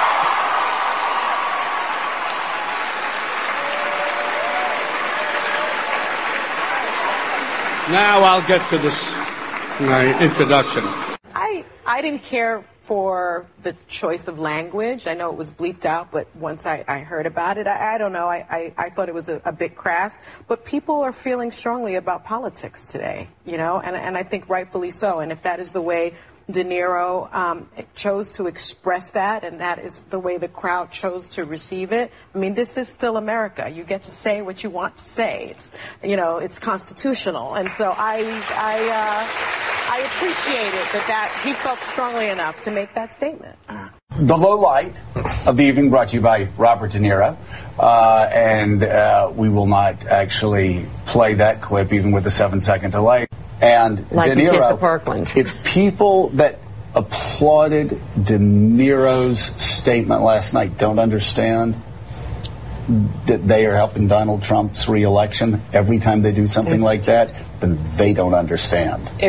You'll notice his comments were deleted. He dropped the F-bomb saying F Trump twice. And that, of course, comes a week after late-night host Samantha Bee used an expletive against Ivanka Trump. And it's not just crude language. I want to share what Bill Maher suggested on his show last Friday.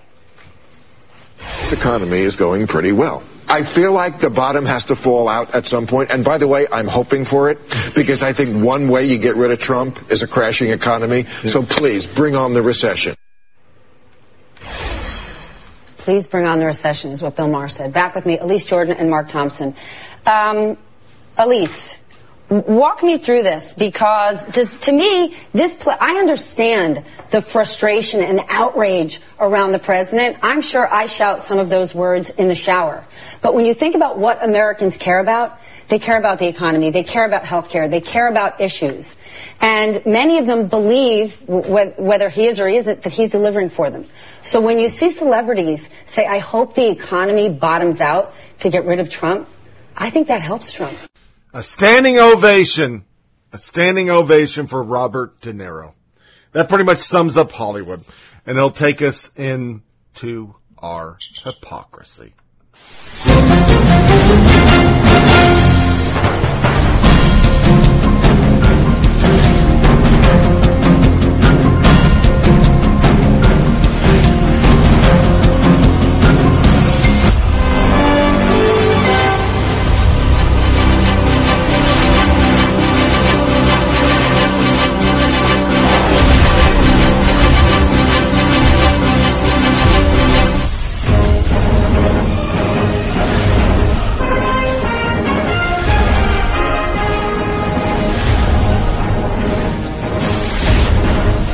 Hypocrisy!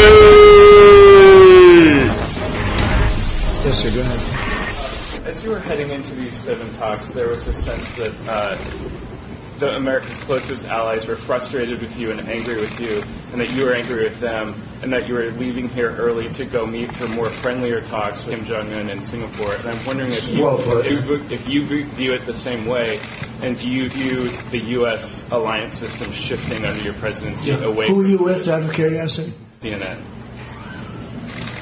I figured. Fake news, CNN. The worst. But, I could tell by the question. I have no idea you were with CNN. After the question, I was just curious as to who you're with. You were with CNN. I would say that the level of relationship is a 10. We have a great relationship. Angela and Emmanuel and Justin, I would say relationship is a 10. And I don't blame them.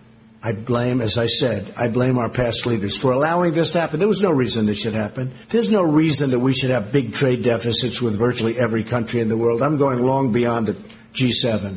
There's no reason for this. It's the fault of the people that preceded me. And I'm not just saying President Obama. I'm going back a long way. You can go back 50 years, frankly. It just got worse and worse and worse. We used to be a nation that was unbelievably cash flow oriented, had no debt of any consequence, and they'd build the highway system. We built the interstate system virtually out of cash flow. And it was a lot different. No, we have a very good relationship, and I don't blame these people, but I will blame them if they don't act smart and do what they have to do, because they have no choice. I'll be honest with you, they have no choice. They're either going to make the trades fair, because our farmers have been hurt. You look at our farmers, for 15 years, the graph is going just like this, down. Our farmers have been hurt. Our workers have been hurt. Our companies have moved out and moved to Mexico and other countries, including Canada. Now, we are going to fix that situation. And if it's not fixed, we're not going to deal with these guys. But the relationship that I've had is great. So you can tell that to your fake friends at CNN. The relationship that I've had with the people, the leaders of these countries has been, I would really rate it on a scale of 0 to 10, I would rate it a 10. That doesn't mean I agree with what they're doing, and they know very well that I don't. So we're negotiating very hard tariffs and barriers. As an example, the European Union is brutal to the United States. They don't take, and they understand that. They know it. When I'm telling them, they're smiling at me. It's like the gig is up. It's like the gig is up. They're not trying to, there's nothing they can say. They can't believe they got away with it. Canada can't believe it got away with it. Mexico. We have a $100 billion trade deficit with Mexico. That doesn't include all the drugs that are pouring in because we know wall. But we are. We started building the wall, as you know. $1.6 billion, and we're going to keep that going. But a lot of these countries actually smile at me when I'm talking. And the smile is, we couldn't believe we got away with it. That's the smile. So it's going to change. It's going to change. They have no choice. If it's not going to change. I love it when Trump bashes them. Bashes CNN. So we start off with Sports SB Nation rips sham pro-American rally. This is what they wrote.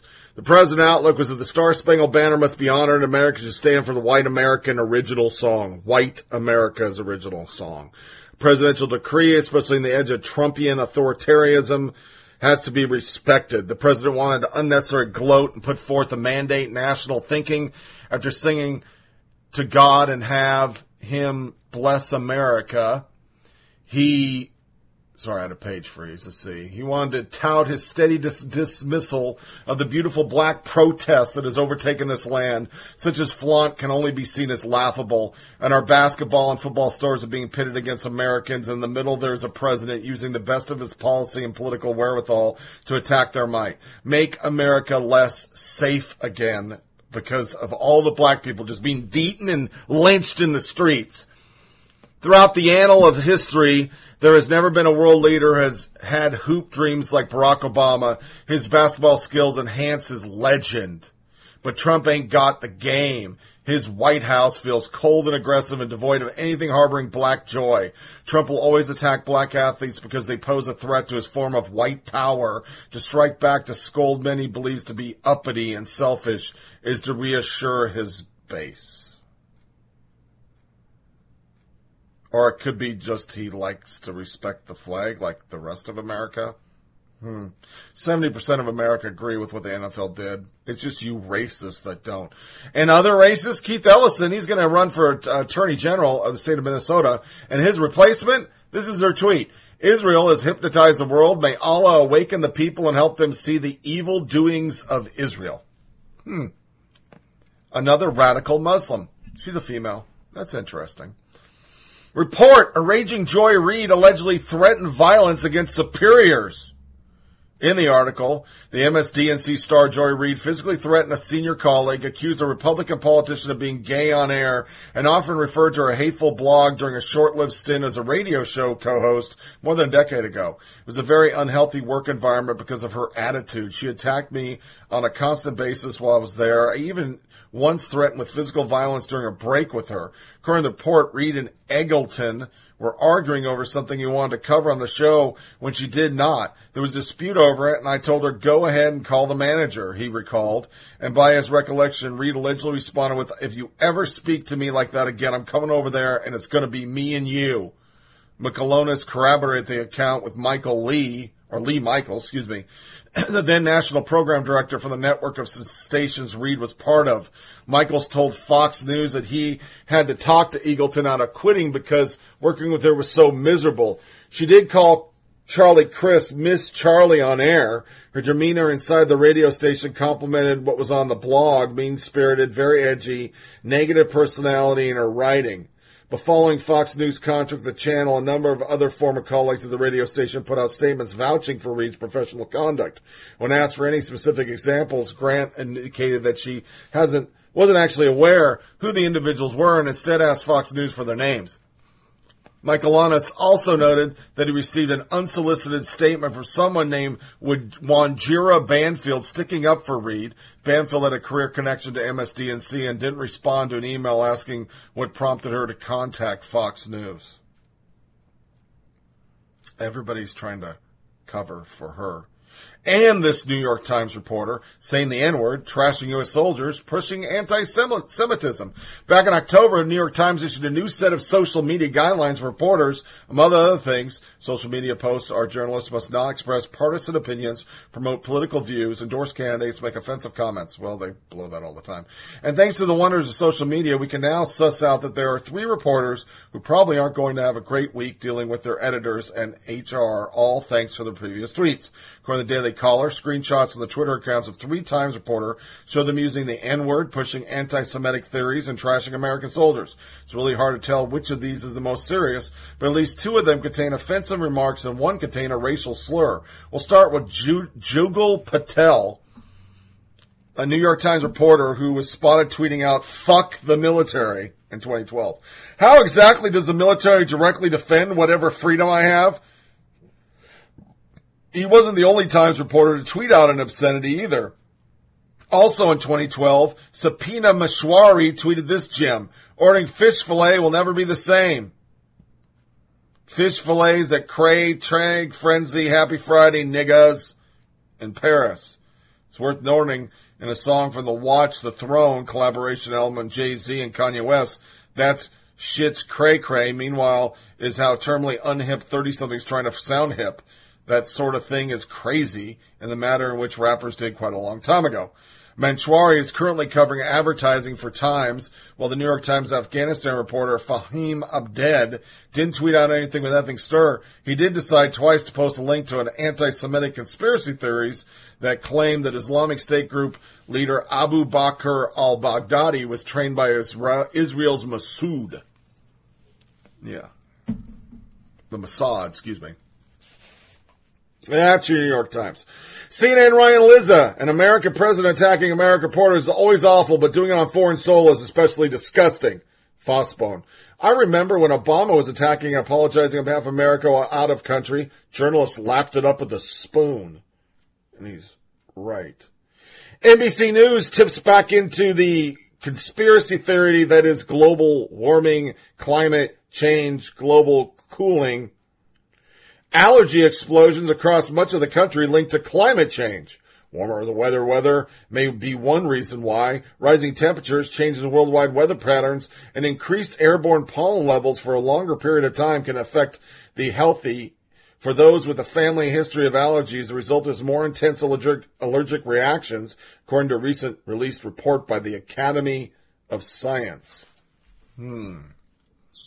Conservative in L.A. says it for me. Stop. Just stop. So we're going to play two sound bites now. First one's going to be our media mash. Hannity, saying sarcastic statement. MSDNC freaking out over it. And then our second media mash is Brzezinski saying horrible things about POTUS, missing porn, and Hannity dogging her for saying it, rightly so. It's everyone's cell phones. My advice to them, not really, kidding, bad advice, would be follow Hillary's, lead. Yeah, well, he delete them, acid wash them, bust them up, take out the SIM cards and say, here, little pieces, here, Mr. Mueller, here, I'm following Hillary's lead. Clinton and her associates did that, they were obstructing justice. And what is inexplicable is that the FBI gave immunity to at least 5 different Clinton people in exchange for what? You don't give immunity to somebody for nothing. Their devices? They get to keep their devices. Those devices that the FBI obtained, some of them they never looked at. The others had nothing on them. Yeah, that's amazing. Sean, this is a tactic. This is a tactic of Mueller. He's shaking the trees. He's making people nervous. Boom, boom, boom. Crack it up and have a little piece and say, here, Mr. Mueller, courtesy of Hillary. All right. That's why I bust my cell phone every day. Can't wait for the book.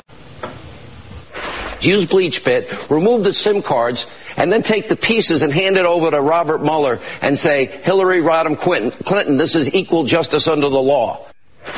Joyce. Hannity seems to be well versed in how to wipe out a phone, so I guess if I were Bob Mueller, I might have some questions for him about what he's been doing to his own devices. But look, this is reprehensible conduct. No responsible person on television, no responsible so-called journalist should be advocating for people to destroy evidence in a serious federal investigation. It's reprehensible. It is sadly more of what we've come to expect from the people that this president surrounds himself with. One would hope that Fox would perhaps impose some sanctions on Hannity for this conduct. Mika, you and I both know Ivanka Trump. Ivanka Trump has raised her hand as the champion for women in this White House. Stormy Daniels, how you feel about her career choice is neither here nor there. She didn't commit a crime. She supported herself. She supported her child. Do you wonder where Ivanka's voice is here? I do. It's a fact, by the way, that Stormy Daniels got the payment through Michael Cohen from Donald Trump, which he lied about at first. I wonder where Ivanka's voice is on a number of issues. But back to the Rudy story, I'll tell you a couple of things. First of all, the hypocrisy is astounding because I know someone who spoke to Donald Trump recently about life in the White House, and Donald Trump's biggest complaint was that he's not allowed to watch porn in the White House. So there you go. There's a little bit of news for you. He's upset that he can't watch porn in the White House. I bet they have those, 1-900 numbers blocked too, which must be a disappointment. I'm not really sure, but it just sort of flies in the face of all of Over there, Conspiracy TV, MSNBC. There you go, Liberal Joe and Mika. They can't help themselves. Now, usually Mika spends her mornings pushing untrue, absurd theories about the president's mental health, with, of course, Joe Scarborough, who's now the liberal. But today, she actually ventured out on her own and floated this insane rumor. I'll tell you a couple of things. First of all, the hypocrisy is astounding because I know someone who spoke to Donald Trump recently about life in the White House, and Donald Trump's biggest complaint was that he's not allowed to watch porn in the White House. So there you go. There's a little bit of news for you. He's upset that he can't watch porn in the White House. I bet they have those, 1-900 numbers blocked too, which must be a disappointment. I'm not really sure, but it just sort of flies in the face of all of this. Andy Lack, are you proud of that? Is this what is so-called news over there, 30 Rock? This is so insane, honestly, I can't even bother. We then have our Bias 101, Mojo and McCaskill. I can't tell you how many times I have witnessed them softballing McCaskill. And then Mojo going on a full-fledged Trump is asinine and other demeaning comments. And I question anybody that watches this show. You would never allow this under Obama. I'm just going to launch and ask you to comment, if you could, or respond to something Rudy Giuliani said about Stormy Daniels. Rudy Giuliani stands by his statements and refuses to withdraw them. What do you think of what he said? How does anything actually move forward for this country, for the people of your state, in an atmosphere like this, which is breaking down the foundations that we were built on, that this country is supported by? You hear people say things like impeachment very often. Why isn't more being done? Why isn't there more of a sense of urgency about Puerto Rico? He is seemingly just resigning. Is that enough of a penalty for this kind of conduct? All right, Claire, so finally, I'd be remiss if we didn't finish this interview by asking you about the St. Louis Cardinals. 3.5 games out. The Brewers have slowed down a little bit. How does it look almost halfway through the campaign? Melania Trump makes an appearance after a long absence, and the president has some interesting tweets about that. My God. Interesting would be He was horrified at the thought that people were wondering. And interesting would be one word. And Joe Scarborough had an interesting riposte. I liked it. We all did. Yeah. I thought John Heilman, it was just shocking. I mean, Donald Trump is correct. Yeah. I mean, John, who in the world would be so cruel, so hateful? Right. Who would be so despicable? Who would be so utterly lacking in character? Right. To make something up about someone having a facelift for the sole purposes of trying to damage or humiliate them. I know that, I mean, it's nice to finally be able to agree with the president, this guy that I've known for over 10, 11, 12 years, he's in the White House, and he says something I agree with. Yes, you would have to be utterly despicable, right. A classless man, to say that about a woman. Total scumbag. You have to be just grotesque. You have to be the most repulsive, I'm enjoying this. Disgraceful, ridiculous, asinine person in the world. We then have our second Bias 101. This one is a new theme the media is doing. How cable ratings are going down. Instead of it being what it is, the people are sick of them and their just silly Trump bashing that is just so childish now. It's on, where's Waldo, Melania? I mean, all the stuff they've been doing. No, it's you. You have media fatigue. And here are two uber liberals, Brian Seltzer and David Frum, who are part of the problem why people are turning off their TVs. This literally was a segment on CNN. And I gotta say, it sums up the elitism that we have in our media, that when you don't like what they're dishing out, it's your fault because you're the racist, sexist, misogynist, fucking homophobe, transphobe, or xenophobe, or you're just stupid. You know, to your very first question about news fatigue, if your child is feverishly ill, it can be very fatiguing to sit by her bedside and take care of her. But it's what you do because that's your duty, and that's, I think, your responsibility, and it's also a source of satisfaction to you. If your country is ill, you have the same responsibility. You know, there may be things that newsrooms can do differently or better to help people keep better track of the stories, but it's also your responsibility as a citizen. And you can't put your responsibilities on the press and say, why don't you make this easier for me or more entertaining? Why don't you make the news less frightening than it really is? I would like a different truth, please. The job of the press is to tell you the truth as it is, whether it's good news or not. And then it's your responsibility as a patriot and as a citizen to accept it and to internalize it and to act on it. You know, in many ways, we got Donald Trump in the first place as a punishment for not being good enough citizens. And our ability to mitigate the harm he's going to do to institutions, to alliances, to the security of the world will depend on our, as individuals, willingness to be better citizens in the future. And that means being informed citizens. And our last hypocrisy one, this was actually an article. Bizarre. MSDNZ runs corny, satirical, pharmaceutical commercial. And it's on the same concept. Host Chuck Todd prefaced the commercial with a nod to a recent Pew survey, which found that a majority of Americans, both Democrat and Republicans, though more so on the Republican side, feel fatigued by the constant barrage of daily news. Can you blame them? If only there was something that could help, Todd intoned. And they ran this weird pharmaceutical ad that if we took something, we could continue to listen to their fucking crazy bullshit on a daily basis. This, once again, is your media elites. And they're just a bunch of jackasses. Our friends at the Pew Research Center finds nearly 7 in 10 Americans say they suffer from news fatigue. If only there was something that could help.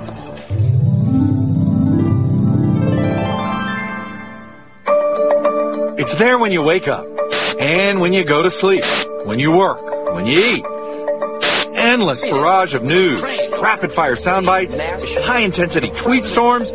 You have total and utter news fatigue. Don't you wish there was something that could help? Now there is. Introducing Oblivia. Feel like your old self again, before the news took over everything. Oblivia targets your entire news consumption system, giving you relief from the non-stop pressure. Now Oblivia isn't right for everybody. Don't take Oblivia if you suffer from persistent overactive Twitter utilization syndrome, or POTUS. Side effects may include blurry television, underactive blabber, unusual sense of good taste, atrophied smartphone thumb, loss of dysfunction, involuntary smiling, hallucinations of adorable puppies and kittens, and, of course, chronic mirth. Don't let breaking news break you. Break out of the news cycle with Oblivia. Ask your doctor if Oblivia is right for you. Oblivia, from the makers of Apothex. Come on, we had to have a little fun. By the way, consult your doctor if your elation lasts longer than 4 hours. We'll be right back.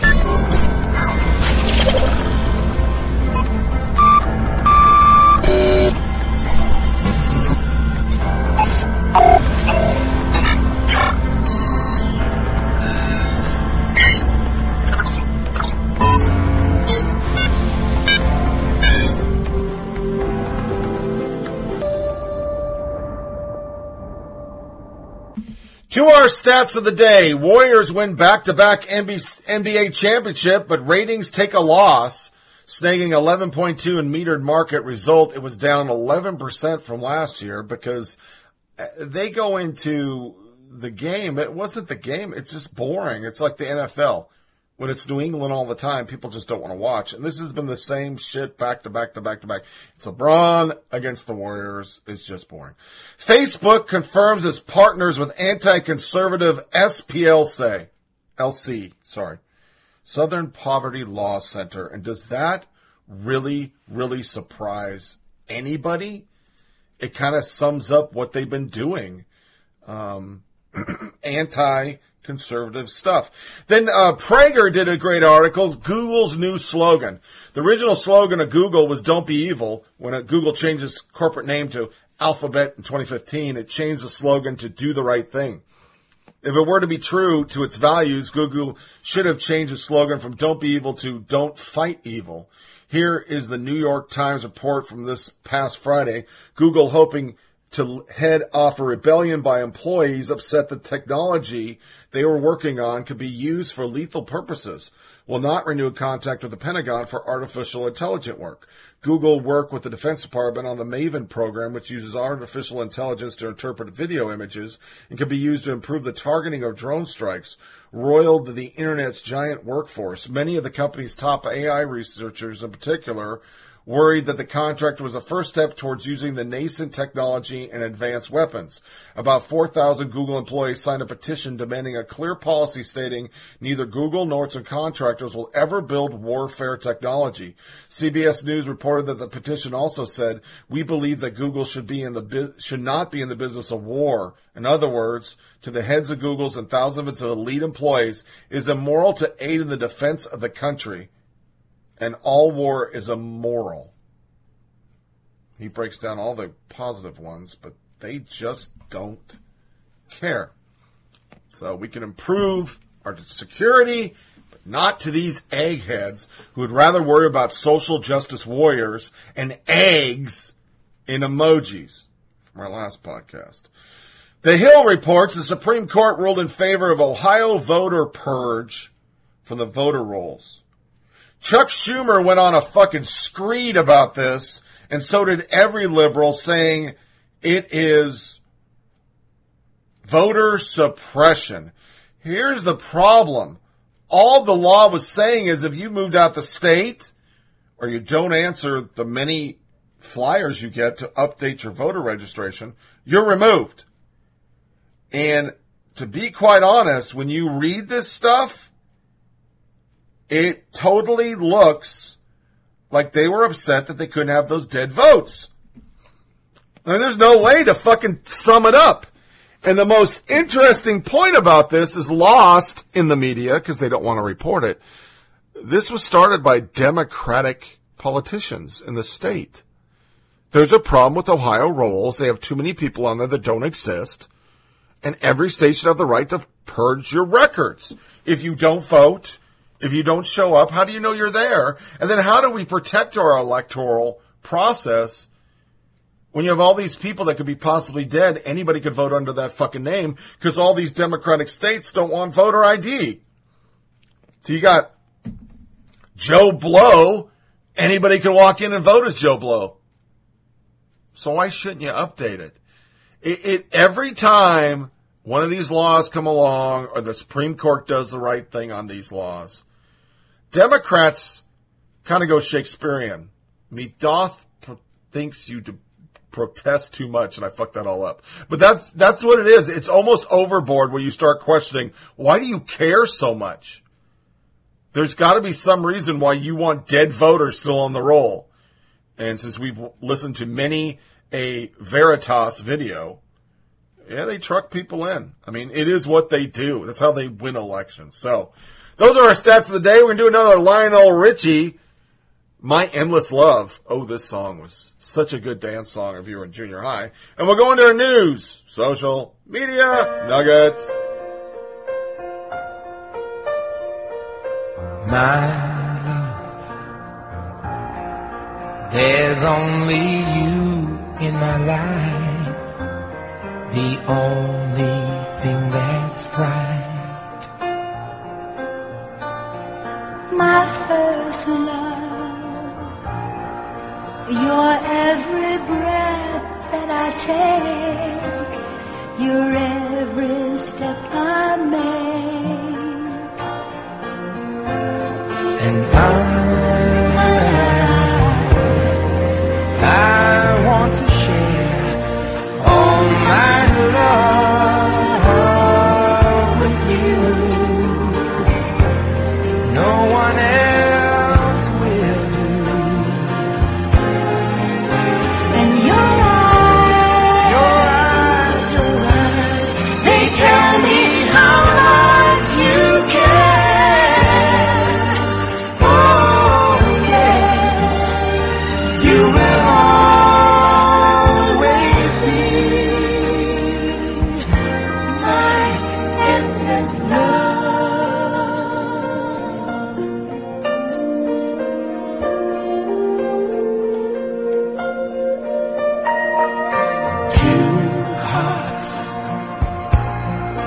Two hearts that beat as one. Our lives have just begun. Forever, I'll hold you close in my arms. I can't resist your charms.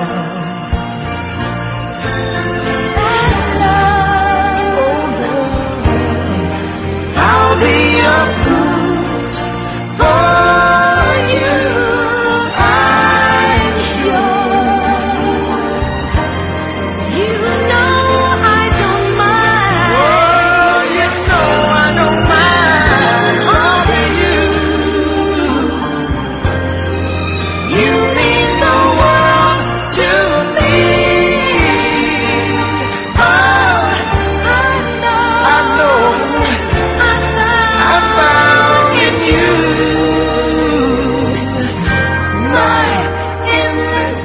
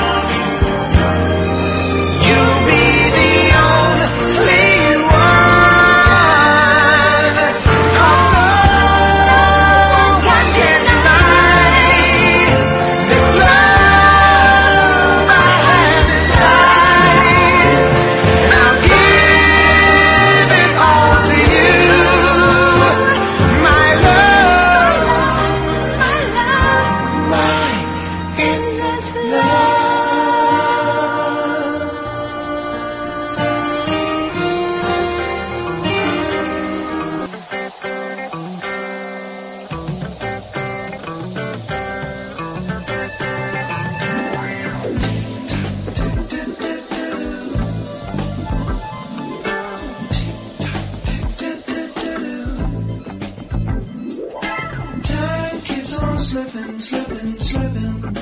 into the future.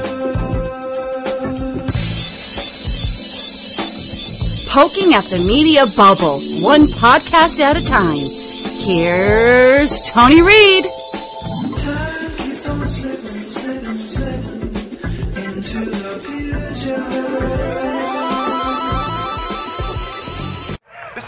This is something, man. This is our generation, man. All you people, we're all together, man. And it's groovy. And dig yourselves, because it's really groovy. Now it's time for news and social media nuggets. The crazy stuff that makes your host lose his mind. It's a whole new ball game on campus these days, and they call it PC. PC? Politically correct. And it's not just politics, it's everything. It's what you eat, it's what you wear, and it's what you say. If you don't watch yourself, you can get in a buttload of trouble. For instance, see these girls? No, you don't. Those are women. You call them girls, and they'll pop your figs. Save the whales. Yeah, he's in the military now. But I understand what you're saying about CNN. Why is it a legal matter, what you said? Again, this is an illegal process, and I would refer you to the appropriate venue to answer questions on a legal back and forth, and that is the President's outside counsel, and that's who you should ask those questions of. If you guys want to talk about questions that have to do with White House policy and substantive policy, I'm happy to try to answer those and do the best I can to provide you that information. If you want to talk about things that don't have anything to do with me and that are the venue of the outside counsel, then that's who should answer those questions. I get it. I get that that's the answer. But you also get that it's unsatisfying. Right? That's why we're frozen. I don't understand having to answer the same question over and over and over again. Well, because you haven't answered it. That's why. In all due respect, it's because you didn't answer it. No, that's not true. I've answered it. You just didn't like the answer. And there's a big difference between me not answering it and you not liking the answer. There can be. No, fair point. There can be a difference. However, I don't know that there is here because this is about something you said. You could have said this then. When people asked you, hey, what Sekulow says, is it right? Why didn't you say then? It's a matter for counsel. Again, I'm not going to get into a back and forth with you. I've addressed it. The outside counsel has addressed it. They've answered this question over the last couple of days, and I would refer you back to those comments. Let's look at it a different way. Do you wish that the White House had corrected the error between where it started and where it wound up with Sekulow in this letter sooner? I wish that we spent a lot less time focused on things the American people don't care about. I wish we spent a lot less time talking about this witch hunt and that we talked about things that impact everyday Americans. I wish we spent a lot more time talking about the economy. I wish that your network could spend a lot more time today covering a very important piece of legislation that the president signed when he spent a good bit of time this afternoon talking about the importance of Veterans Choice Act that he signed into law today. And your network didn't even take that. I wish those were the things that we spent time talking about, and I would love to spend some more time talking about that. We did take Kudlow's whole symposium. A lot of people did not. You have to make choices in this business. And I understand if you guys didn't want to put the veterans as the choice that you made, and I think that's a sad decision that CNN made. Not what it's about. And I know that that's something that's important to you, and I think it's sad that we don't spend more time on those topics. You and I have had that conversation both on camera and off camera, and it's no different on camera than it is off with me. I think you know that, and that's why I think we should be talking about issues that people care about. Right, but credibility is something that people care about. The truth is what people care about. Nobody thinks, except really right now the president and maybe you in this moment, that this is a witch hunt. These are real questions. It's a real investigation. We've seen real indictments and lots of different threads to the story. But asking that this be looked into as well. I'll ask you a third time. I don't know why you keep calling it that. Bob Mueller is one of the most respected people in your party. Because he's a decorated veteran. Everybody stood up and cheered when he got this job. I'm glad you guys want to mention the veterans now, but you didn't want to cover it when we were actually providing. Have I ever taken a cheap shot at you? Why would you say that we don't support the veterans? That's not what I said. I said you were the guys who decided not to invite one of the biggest veterans groups who was in favor of the choice bill to the ceremony today, the IAVA, one of the largest populations, just because they haven't been as affectionate to the Trump administration. We wouldn't have known that they weren't there based on the coverage by CNN today. No, but I'm saying, look, I think that we have a very strong case to make that we cover veterans issues as well or not better than anyone. I don't think we need a cheap shot. I ask you the questions again. How to play that? That's Sarah Sanders handed to CNN. You know, the VA bill wasn't covered by anybody because they don't want to show any progress that was supposedly done under Obama. Because remember, he came in saying he's going to fix the VA. Shinseki later, nothing was fixed. Positive news also in our military corner. Communism will win. Army soldier gets other than honorable discharge. After months of silence, we have finally learned the fate of the West Point graduate who infamously declared communism will win and decried Secretary Mattis as the most vile, evil fuck in the current administration. Former U.S. Army infantry officer Spencer Rapone has been other than honorable discharged.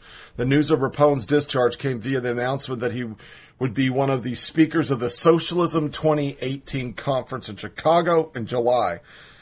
You go to his site, he is a fucktard. How the hell somebody admitted him into West Point, I do not know. But it's great to see he got other than honorable. Fuck him for life. For life, I say. Air Force grounds entire B-1B bomber fleet due to dangerous ejection seat malfunction. A plane had to land under emergency circumstances because they couldn't eject. Ejection seat didn't work. So let's hope they get those fixed because that's an important bomber. Article from Task and Purpose. These 5 military bases are so bad they should count as a deployment. Sometimes you end up drawing the short straw when it comes to military assignment locations. Perhaps you parked in the admin NCO's parking spot. Maybe your quirky officer prank on an executive officer went horribly wrong. But whatever the reason, you're going to be PCSing to one of these horrible hotspots, which are all so bad you wish you were in Kuwait. the icy nuclear north. The U.S. northern fortress of military strategic solitude, Minot Air Force Base, has long been a prime destination for career-ending mishaps. From misplaced nuclear weapons to security force losing grenades, this snowy wonderland is Suck tattoo on its forehead. And that's where my son-in-law and my grandkids are right now with my daughter. They just got stationed there. They're in the middle of nowhere, and their cell phones don't work. The military bayou, Fort Polk. I don't think that's bad a post. I've been there 9 times, and it wasn't too bad. Where the Corps gets crusty and the Army sweats. 29 Palms of Fort Irwin. As you all know, I was stationed there. It does suck. The chilly northern hellhole, hated by all, Fort Drum. Yeah. And then Altus Air Force Base in Oklahoma. Upon landing, assume you dodged the tornado. You can find exactly one Applebee's to toss your $51 per diem at. Altus started out as a scrapyard for World War II aircraft, but now it's just a scrapyard for your hopes and dreams of being stationed in California. After much consideration, these are the 5 bases that should count as a deployment if they manage to survive the next round of base closures. But until that day of reckoning comes, feel free to bribe whoever's in charge of assignments and try not to get there. Great article. And it'll take us into our college crazy.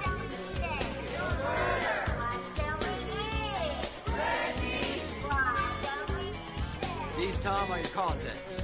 They find a world-threatening... Course claims objectivity is a white mythology. The course being offered next at Hobart William Smith College will explore how concepts like meritocracy, objectivity are just white mythologies. Are you fucking shitting me? White mythologies, objective meritocracy, and other social constructions is a sophomore level course taught by Kendralyn Freeman and Jason Rodriguez, who are sociology and anthropology professors, respectively. Students will explore how systematic logics that position the West and whiteness as the ideal manifest through such social constructs as objectivity. Course explores the history and ongoing manifestations of white methodology, long-standing, often implicit views about the place of white male Euro-American subjects as a norm, which adds the students will also explore how systematic logics that position the West and whiteness as the ideal. They also contend that effort to increase minority representation on college campuses may actually promote white privilege as well, since those diversity efforts are often couched in neoliberal sloganeering as opposed to an acknowledge that racism exists. Yes. They don't break down how objectivity is something bad, or how they're going to break that down as it is a bad white concept, because the reality is without objectivity, you wouldn't have your fucking whole faux industry that everybody's racist. We have to be objective to believe your bullshit. Feminist course questions if science can be objective. Are social and political considerations relevant to science? Is it possible for science to be objective? This course examines various feminist critiques of traditional approaches to ethics and to knowledge, explains the course description. Historically, how has science contributed to the subordination of women? Are social and political considerations relevant to science? Is it possible for science to be objective? Though the description implies that students will debate whether science can be objective, the professor appears to have already made up her mind. What can be done to make science less biased? Are traditional moral theories adequate for addressing the problem that women face? Do women tend to think about morality differently than men do? What is feminist ethics? Wow. That's probably a science credit, too. Don't get it. Lawsuit alleged UMN illegally procured aborted fetal tissue. Oral arguments were heard Thursday in a lawsuit accusing the University of Minnesota illegally procuring and using human fetal tissue for research. According to the press release put out by the Thomas More Society, a nonprofit law firm that is dedicated to restoring respect and law for life, family, and religious liberty, has a policy in place that obtained fetal tissue for out-of-state, circumventing the Minnesota legislature's intended constrictions, contrary to the university's apparent circumvention of the governing statute governing all fetus regardless of their origin. Specifically, the plaintiffs claim the university engaged in continuous unauthorized usurpation of authority and urged the courts to require UMN to prove that it did not violate Minnesota fetal tissue laws, and they did, and they were found guilty. Well, I bet they got it from PPFA. Christian colleges prevail over Obamacare in federal court. After a legal battle lasting nearly 6 years, federal judges ruled in favor of 2 Christian colleges sought to be exempted from the Obamacare provision mandating contraceptive coverage for employees. And thank you, Lord, that's a good thing. Nobody should have to break their religion for your dogma, or your religion, liberals. Alt-left insanity from media, not Media Matters, Media Research. Sorry, my brain locked. The Prophet Muhammad intersexual feminist. Are you fucking shitting me? Some of the more intractable knots from the loopy left. The interwebs are an individual source of information about a pivotal figure in religious history. Just this morning, I learned that Moses became president of the NRA and Buddha was a CrossFit pioneer. And the Prophet Muhammad hosted the first production of the Vagina Monologues. Or he would have, because according to MuslimGirl.com, Allah's messenger, Prophet Muhammad, peace be upon him, was an early intersectional feminist himself. You read that right. The patriarch was a feminist, and an intersectional one at that. Intersectionality, a hot concept at fast food joints, retail stores, or anywhere else you find people with gender studies degrees, is a way of smoothing over the many contradictions inherent in modern identity politics. Basically, it says that since white guys are the oppressors, we gays, blacks, browns, women will put aside our differences for the good of the struggle. As it does with so much else, Monty Python brings us an earlier and penetrating example of intersectionality. Intersectional feminists, say Muslim Girl, is an understanding of how women's overlapping identities like race, class, religion, sexual orientation, and ethnicity all come together to affect the way they experience oppression and discrimination. Muslim Girl says the might of the Arabs wanted to generate as much inclusivity as possible, and she gives us some examples of straight one getting his intersectionality on. Prophet Muhammad revealed ideals of gender equality that were considered revolutionary feminists in the historical context of time, regardless of what others might have thought. I'm not reading anymore. Are you fucking shitting me? What do you think women couldn't read, couldn't go to school, burqas? Get the fuck out of here! Moving on, Daily Beast writer bashes Trump Christians on Gay Pride Month. You knew this was coming. An LGBT movement tries to paint itself as the reasonable side of the discussion, but its confused, pugnacious arguments often manifest the opposite. On June 6th, the Daily Beast published an article by legal affairs columnist Jay Michelson, which the headline, "If Trump won't proclaim Pride Month, let's proclaim LGBT Rage Month instead." In the article, Michelson, a member of the LGBTQ EIEIO community, complained about how our president and his staff have been unable to issue a meaningless proclamation that June is Pride Month, and ran it against Christians and Trump administration for the opposition to the LGBTQ movement. Michelson, as the headline suggests, and the article confirmed, was angry. And there's nothing wrong with being angry unless your anger makes one inconsistent and hypocritical. That is, at first Michelson claimed that saying Happy Pride to someone is a greeting about a controversial as Happy Mother's Day, and that the administration should just declare Gay Pride Month because it would be a simple, meaningless proclamation. First of all, as he's seen the news recently, gay pride, as liberals define it, is still a controversial issue. Regardless, after stressing President Trump's failure to issue a meaningless proclamation about gay pride, he backtracked and said Pride Month is a symbolic gesture and that Trump's non-declaration of pride is a symbol backed up with countless substantive attacks on the LGBT equality and freedom that somehow Trump's done, even though he was before gay marriage, before Obama and Hillary were. Michelson comments then turned from contradictory to hypocritical. He had it out for Christians throughout the whole article and accused them of holding that gays aren't anybody. We aren't gay. We certainly aren't trans, and that who we are is a mistake. It is almost the very next line he proceeds to call God, who's at the center of every Christian life, the imaginary man in the sky. So it's not okay to call people fake unless they're Christians. Got it. Although Michelson lists events and policies to back up his point, what the point was unclear. He couldn't even figure out who he was attacking at first. Our president and his staff, too beholden to bigots who deny the LGBT people even exist. But then Michelson did not even blame the White House for adopting these Christian right allies, attack those willfully ignorant folks to say that LGBT are doing just fine under Trump-Pence. But by the end, he was attacking the administration again, as was quoted earlier. Trump's non-declaration of pride is a symbol backed up with countless substantive attacks on LGBT equality and freedom. If you get the Pride Month you got, nobody will back it up because you want to have men's asses in chaps. That was the last podcast. Gender Studies Program Director argues in Washington Post, and they printed it, why can't we hate men? Susan Walters' opinion. Why can't we hate men? Yeah. Why can't you?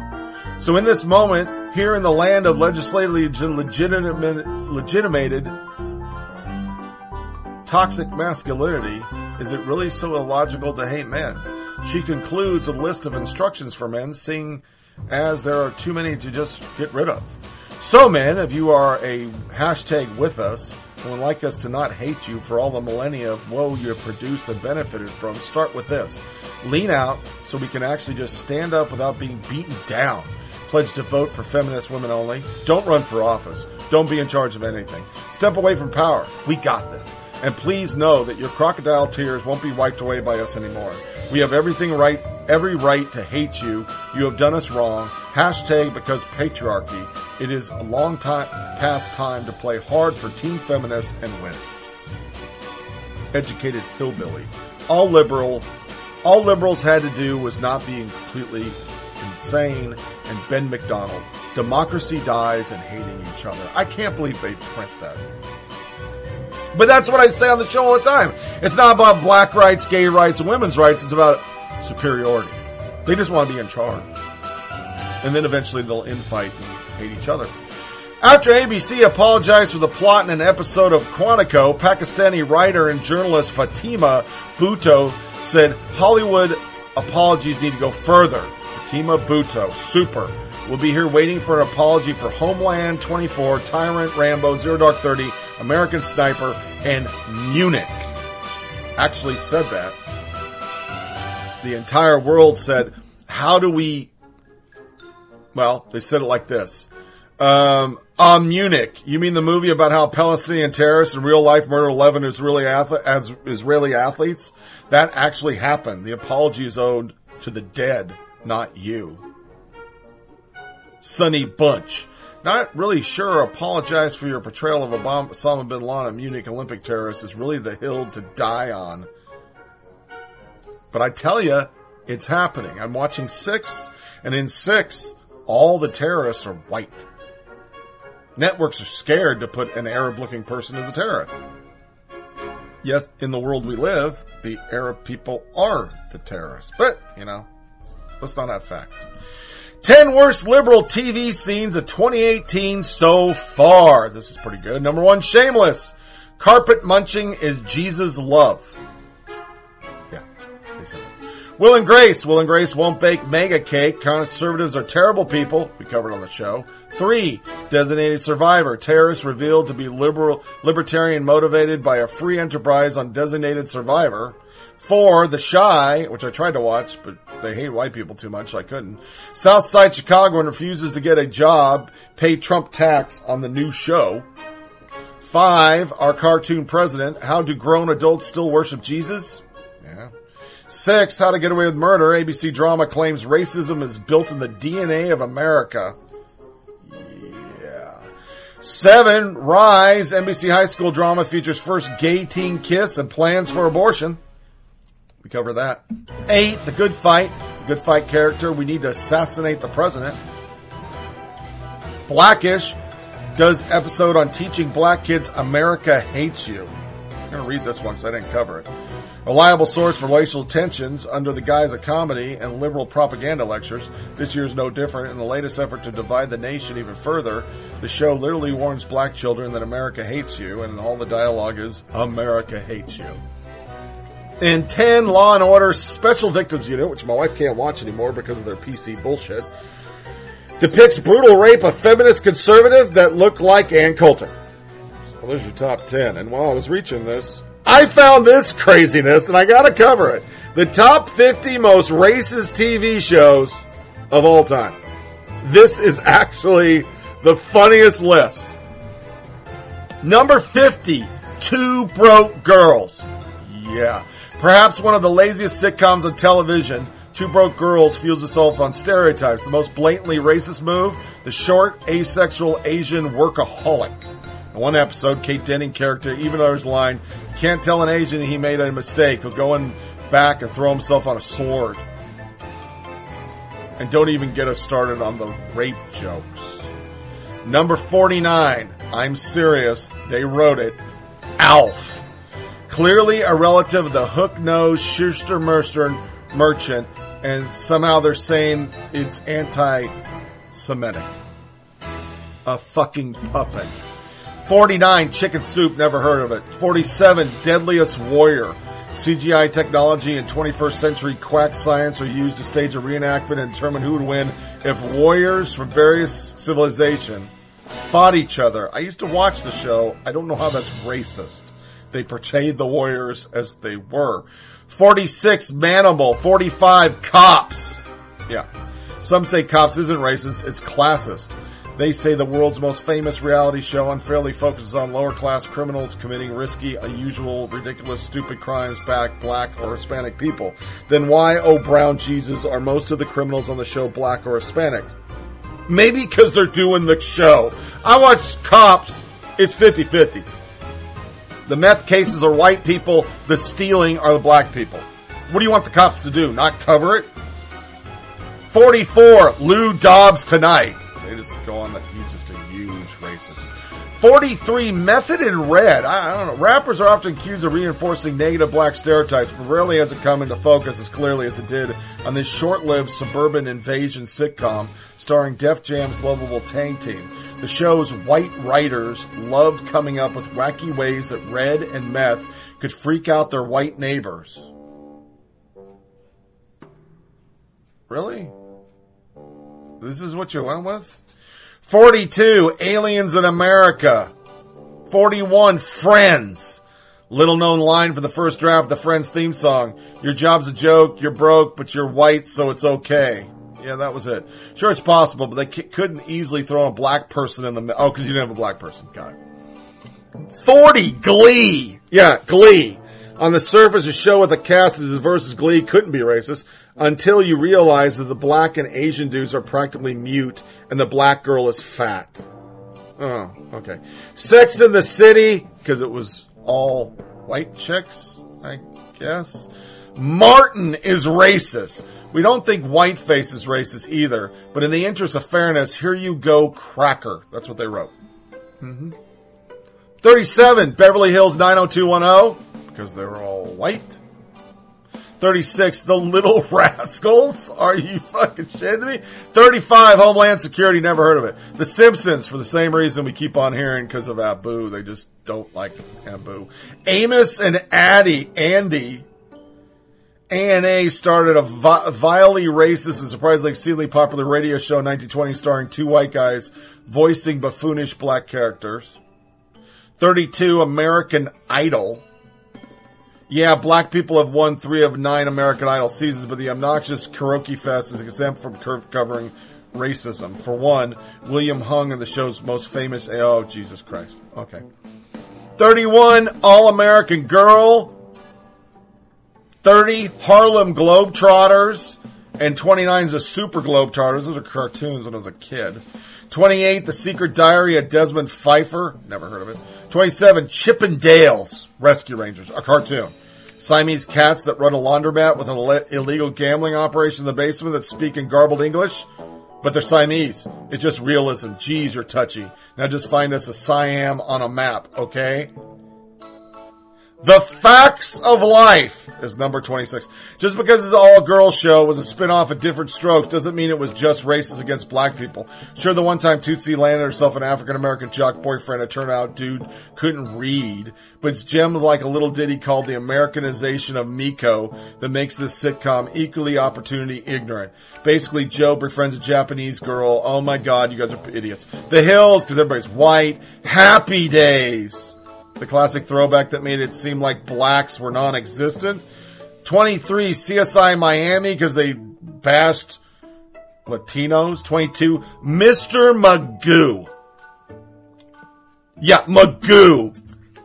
21, Homeboys in Outer Space. 20, South Park. 19, Kung Fu, because you had a white guy playing an Asian. The Cleveland Show, made by Seth MacFarlane. I don't know how that, but whatever. Survivor, Cook Island. The 70s Show was number 16. Mind of Mencia is racist to them, but it was written and produced and directed by Latino, but okay. Tom and Jerry. Yeah, I'm serious. Number 14. We could give Tom and Jerry cartoons a pass for being a product of their racist era, and even tip are fitted because many of the scenes with dark-skinned cannibals characters in blackface are Mommy Two Shoes, the porn abuse of black matron with a rodent problem, were edited out or altered from 65 transition TV. We could, but we won't. Because muting offensive-looking cannibals, reducing but not entirely eliminating blackface, and replacing a fat, abrasive, poverty-stricken black woman with a fat, abrasive, poverty-stricken Irish one isn't exactly like singing Kumbaya. 13, Dick Tracy Show. 12, Curb Your Enthusiasm. Are you serious? 11, Power Rangers. Yeah.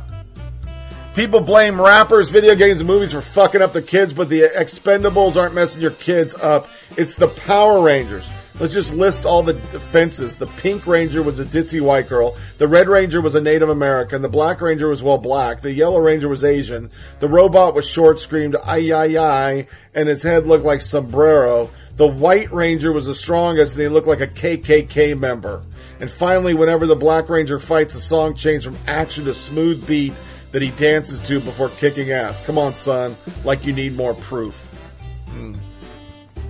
Number 10, Hong Kong Phooey. The Lone Ranger's 9. Outsourced is 8. Johnny Quest is 7. Really? Really? Johnny fucking Quest. 6.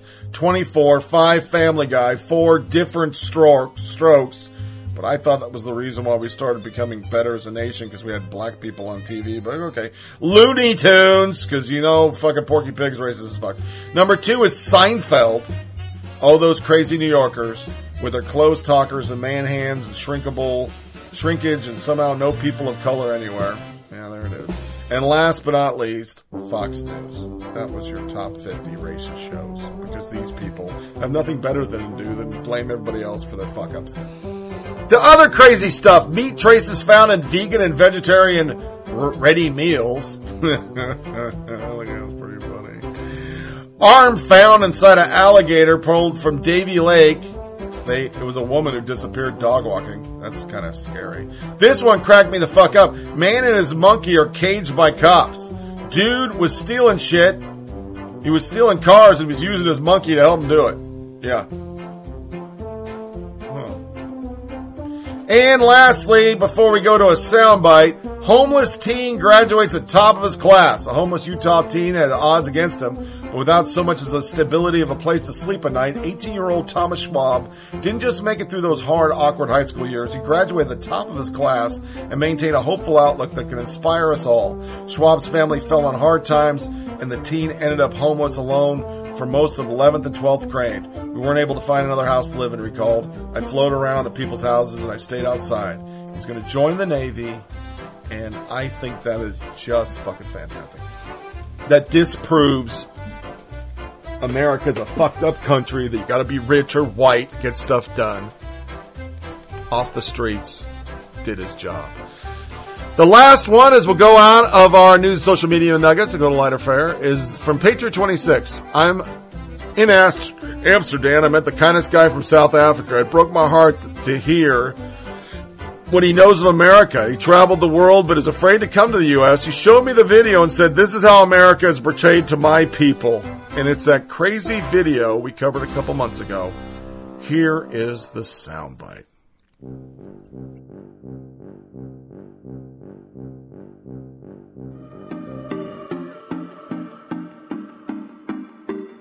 This is America. Childish Gambino's This Is America has become an overnight cultural phenomenon, and it's the kind of video you have to watch more than once. Throughout the piece, Gambino plays the complex role of America herself, from violence to the use of entertainment as a distraction. He's playing both the caricature and the ringleader. The internet quick to pick up tons of hidden messages that were scattered throughout the video. Here's some that you might have missed.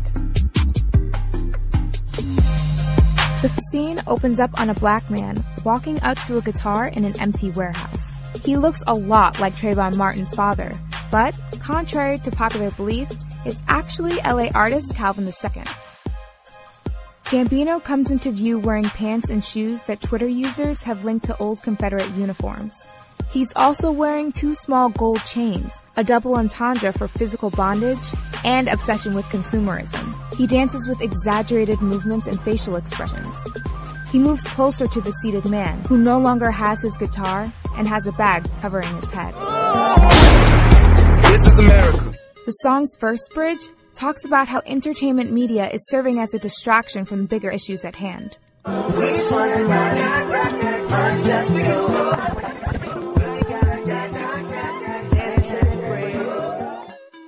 The girl here represents America, and the frame here represents real-life injustices that are happening. Shaking the frame distorts and blurs what's really going on. Dear White People creator Justin Simien was quick to point out on Twitter that the movements and expressions Gambino does seem to be modeled after Jim Crow. This caricature was commonly used as a reference in minstrel shows in the 18 and 1900s. White actors would perform in blackface and act out black stereotypes. Listen here, you won't let me speak. Don't you know Swanee River is right up creek? Come on and carry me home. Many also noted that aside from dances from viral videos, one specific dance they're doing is the Gwara Gwara, which originated in South Africa. This could be a possible nod to similarities between racism in America and South Africa's apartheid. On the flip side, some have interpreted the dancing as a method of survival. The dancers are dancing with Gambino, who's playing America, and they're never injured. Many on Twitter have cited that America has a tendency to applaud for black culture while turning their backs to the issues we face. Whether the dancing is used to numb the pain, gain social media followers, or simply survive, his movements are a literal and figurative distraction from the chaos in the background. The hooded man riding the white horse seen here is a biblical symbol for the apocalypse. The only elements of the video that shock of Gambino's trance-like movements is the shootings. At face value, the murders are modern-day American gun violence. The second verse is preluded with a happy choir, who's gunned down by Gambino. It's impossible not to draw parallels with the Charleston church shooting, which was found to be racially motivated. But a slightly less noticeable symbol was the care in which the guns were handled after each shooting. The guns were wrapped in red cloth with care. Many online have said that this represents how Red America values guns over human lives.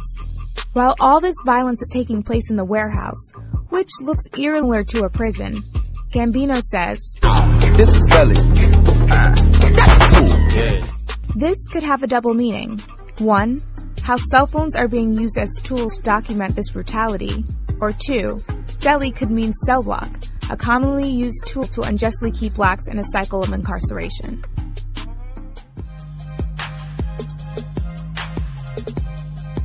The final scenes of the video show Gambino and SZA surrounded by old, stagnant cars, still inside the warehouse. Twitter was quick to point out that this scene represents lack of progression and forward movement. The video ends with Gambino running like hell, doing everything in his power to escape. It's as if he snapped out of America's spell and is doing everything he can to find a way out. Are there any other hidden messages we might have missed? Let us know in the comments below. Wow. If all that lady was talking about is true, That dude's a big old... The Glover's a fucking racist. Jesus Christ, man. You people want to live in the past, go ahead. America has come so far from its ills, but you don't want to see that. Because it's better to blame white people for everything wrong in your life than to actually sum up like white people do. Hey, I'm unemployed because I quit my job, and now I'm looking for another job. That's how I look at it. It wasn't the brother that kept me down, or the man, or whatever the fuck. And this whole Black Lives Matter shit is a crock of shit. There have been very few, and we've proven it on the show, I don't care what you liberals think, very few shootings where a guy was wrongfully shot. If you have a fucking gun and you point it at cops, you're going to get zapped.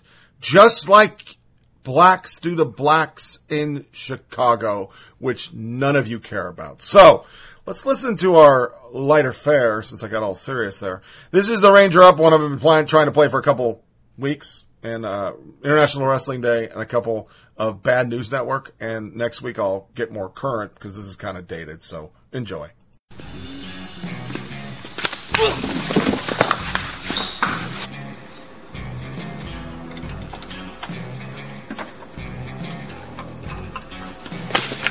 Oh, God!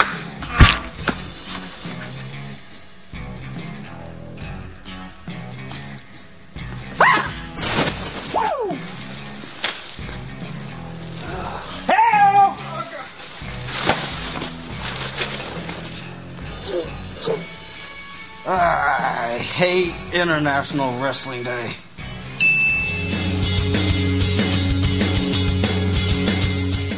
I'm Nick Palmisano, and this is the Bad News Network.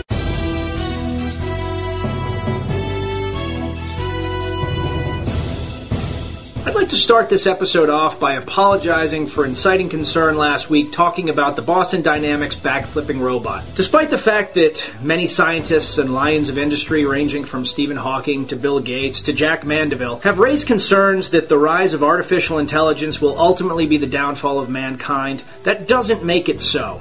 And for that, I'd like to apologize. So to start the news off, Amazon's Alexa secretly started filming a conversation between its owners and then texted that conversation to a random person in the contact list. When asked about this creepy as f*** transaction, Amazon replied, "This is highly irregular." Tragedy struck this week in Santa Fe when an evil loser who thought he was owed a date with a girl murdered her and 9 of her classmates and wounded many others, including a former police officer that was the security officer for the school. Very quickly, social media was abuzz with the need to outlaw the AR-15, along with calls that you really only need a shotgun or a handgun for protection. Shortly thereafter, we found that, in fact, the murders took place with a shotgun and a handgun the student stole from his father illegally. The narrative quickly shifted to, do you even need a gun? Is there ever a situation where a good guy with a gun actually saves the day? And it's a valid question. Moving on to the news in Oklahoma. A shooter entered Louie's Bar and Grill and shot 2 female patrons before a good guy with a gun shot him and ended the incident. Stormy Daniels, the alleged mistress of President Donald Trump, received the key to the city of West Hollywood this week for extorting money from the president and then unextorting the money in order to get a better book and movie deal than she would have otherwise. Upon hearing the news, Monica Lewinsky, who at the age of 21 was demonized and had her life ruined over performing oral sex on a much older and demanding President Clinton, replied, "What in the actual f***?" In rapey Hollywood news, Harvey Weinstein was finally brought to prison today after the long dick of the law finally caught up with him. I'd make a prison rape joke, but I don't think that's kosher anymore. This year's annual Boy Scout Jamboree is making headlines for allowing alcohol and condoms for the first time ever. Veteran Boy Scouts everywhere are in an uproar asking, where the hell was this when I was in? In sports, LeBron James is down 3-2 to the Boston Celtics, leaving sports writers everywhere with the tough choice between talking about a great LeBron James comeback or making excuses for him and how his teammates all suck. In North Korea news, North Korea threatened to pull out of the historic summit, calling Vice President Mike Pence ignorant and stupid. In response, President Trump said, You want to make fun of my boy? Then we ain't summiting shit. I don't care if we did print 250 commemorative coins, motherfucker. He then added, if you stop being a dick, maybe we still summit. To which North Korea responded, we might want to summit in two someday. We'll think about it. In international news, it was confirmed this week that the Malaysian airliner that was shot down over the Ukraine was in fact destroyed by the Russian military. In response to this allegation, Russia replied, no shit. And finally, Deadpool 2 came out this weekend, and it was really fucking funny. And that's this week's news. I'm Nick Palmisano with the Bad News Network, delivering news that's at least as bad as the news you're already getting.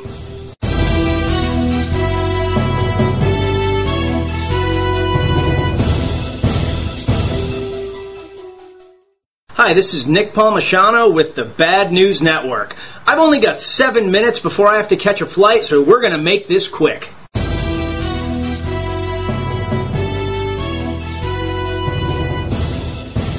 An evil robot taking over the world news, Facebook has created 2 robots that they designed to talk to each other. After only a few minutes of talking to each other in English, they rapidly switched to another language that they created themselves. Scared shitless, Facebook engineers killed both robots with fire. Roseanne Barr, the comedian that grabbed her crotch and burped while singing the national anthem, accused George Soros of stealing Holocaust victims' money, who dressed up as Hitler in 2009 while baking Jewish gingerbread cookies, and who tweeted the address of George Zimmerman's parents, forcing them to go into hiding, was fired for posting an offensive comment on Twitter. Shockingly, ABC was shocked by her behavior. Many cast members who we hadn't heard from in decades rapidly jumped to Twitter to say, I had just told my manager to quit, but then we found out that we had been canceled.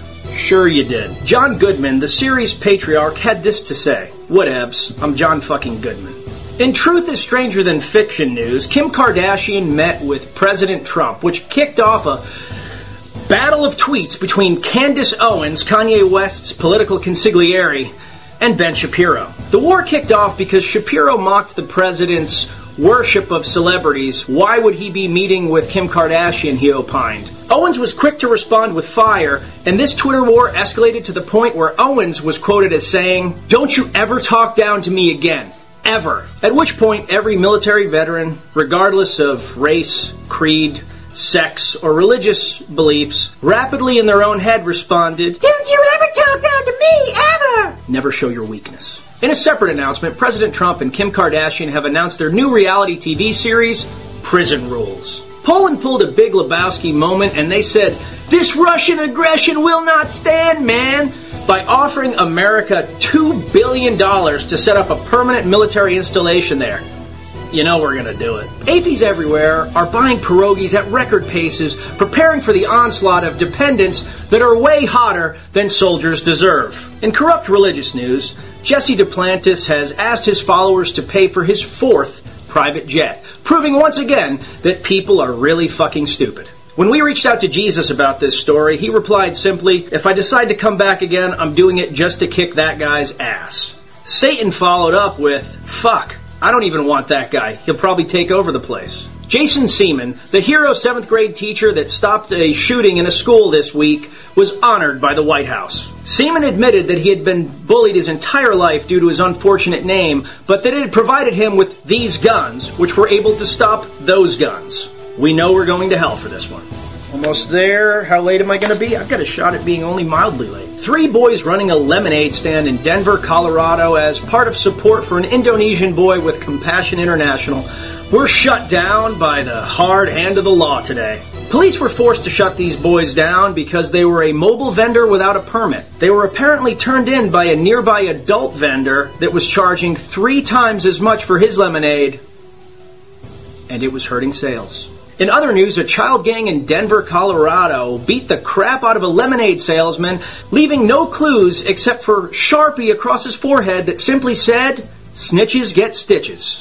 Russian journalist Arkady Babchenko was murdered and then unmurdered in what proved to be an international sting operation against Russian assassins. That sounds like the plot to a bad movie. Western journalists who have never had attempts made on their life and whose idea of a bad day is getting shit from my editor before my first cappuccino were quick to jump on board and let Babchenko know that he was a coward. Babchenko replied with a bunch of angry Russian words that we don't actually understand, but we think roughly translates to, "Are you fucking kidding me?"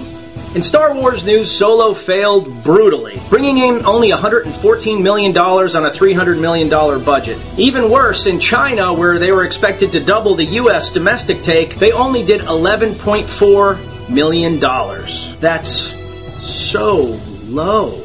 Who would have thought that a rehash of everybody's favorite Star Wars character done with a completely different actor that looks nothing like that character, combined with a bunch of political statements, would have made for a bad movie? I know I didn't. And that's Nick Palmisciano with the Bad News Network. Our news is at least as bad as the news you're already getting, and I am super late for a flight right now. I hope I make it.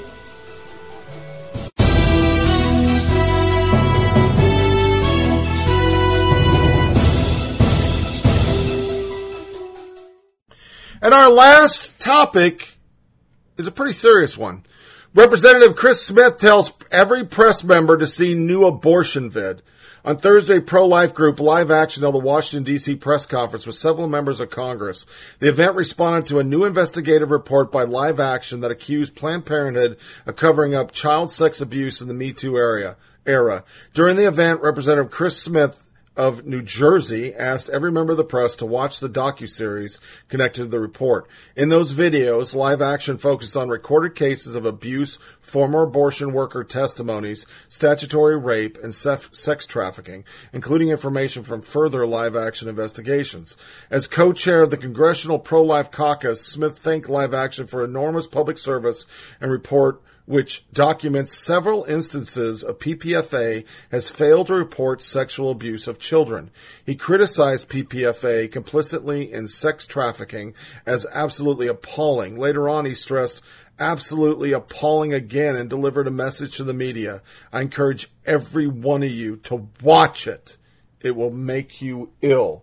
Our media has pretty much ignored this whole investigation. And here is just one of the videos.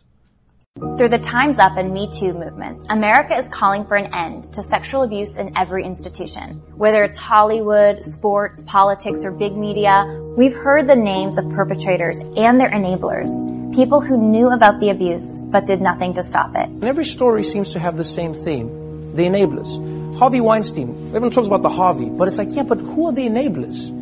It's not the people who don't know that worry me, it's the people who do know and do nothing. But few are calling out one of America's biggest accomplices to sexual abuse, even though there is widespread documentation of systemic sexual abuse cover-up behind its doors. The group is called Planned Parenthood, and they are tax-funded. Planned Parenthood CEO has claimed on television that sexual assault victims come to their facilities on a daily basis. We see this at Planned Parenthood every day. You know, we treat women who are survivors of sexual assault, of domestic violence. This is not a new issue. I think what's new is finally people are talking about it out in the open. But what their CEO doesn't tell you is what happens to these assault victims, the widespread cover-up of abuse of young girls at Planned Parenthood. We are here to tell these stories. Through Live Action's 7-part video series, we will show you how Planned Parenthood consistently and deliberately fails to report instances of child sexual abuse to law enforcement. Our series includes many cases documented in the public record, including lawsuits and news reports of Planned Parenthood's sexual abuse cover-up, such as this. Arizona, 2002, the court found Planned Parenthood negligent for failing to report an abortion performed on a 12-year-old child in foster care who had been sexually abused by her 23-year-old foster brother. Planned Parenthood did not notify Child Protective Services nor the girl's foster parents. The failure to report led to 6 more months of sexual abuse, resulting in a second abortion at Planned Parenthood. We then hear the testimony of former employees and managers that witnessed Planned Parenthood's enabling of abuse firsthand. There'd be girls coming in with their abusers, and even if they knew, even if I went to the manager and I said, look, there's something going on here, she would say she's better off with the abortion. We can't do anything about what's going on at home, but at least we can give her the abortion. You will also see 2 of Live Action's national undercover investigations into Planned Parenthood. The first investigation shows employees at 8 Planned Parenthood facilities caught on camera saying they are willing to cover up the sexual abuse of children. Okay, I didn't hear the age. I don't want to know the age. It could be reported as rape. Oh, okay. and that's child abuse. In the next investigation, 8 staffers at 7 Planned Parenthoods express a willingness to aid and abet child sex traffickers who are selling girls as young as 14 years old for sex. You never got this from me, just to make all of our lives easier. Okay. If they're 14 and under, just send them right there if they need an abortion. Okay. Our interview with former Planned Parenthood manager Ramona Trevino reveals that in the wake of Live Action's sex trafficking investigation, Planned Parenthood lied to the American people about retraining thousands of staff members to report suspected sexual abuse and human trafficking. I raised my hand and I said, I'm confused. Like, when are we going to actually begin the retraining? What can I do as a manager to take this information back to my staff and put, enforce policies and procedures that would help protect women who are experiencing either sex trafficking or abuse, sexual abuse in any way? And she immediately shot me down and she said, "We're not here to talk about that, Ramona. We're here to teach you how to identify if you're being videotaped or recorded or entrapped in any way." Lastly, we interview attorney Brian Hurley, who in addition to bringing lawsuits against Catholic Church leaders for their cover-up of the sexual abuse of children, also brought 2 cases against Planned Parenthood for failing to report the rapes of teenage girls. It was clear to me that they had a duty to report suspected abuse. I think known abuse, but at least suspected abuse. They didn't. And her father continued to rape her for another year. The evidence against Planned Parenthood is widespread and overwhelming. It's time to demand justice for the girls harmed by Planned Parenthood's willingness to look the other way. It's also time to end the taxpayer funding of this corporation and to open state and federal investigations into its practices.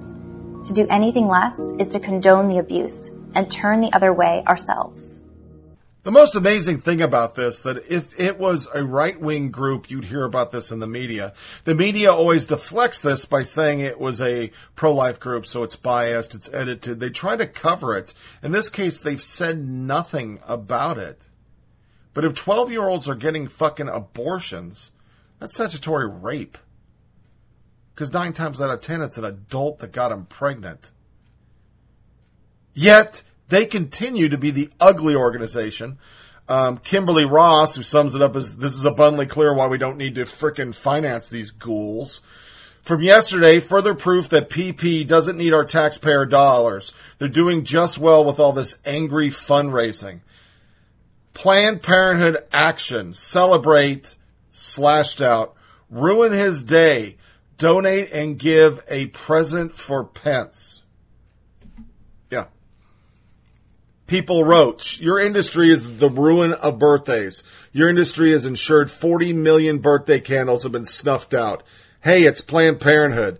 They've been preventing babies from enjoying birthdays for years. You won't ruin Pence's day. You ruin other lives, babies and their mothers, every day. You are child murderers. Abortion chain to test a political opponent birthday." Sounds about right. Susan B. Anthony. Abortion business.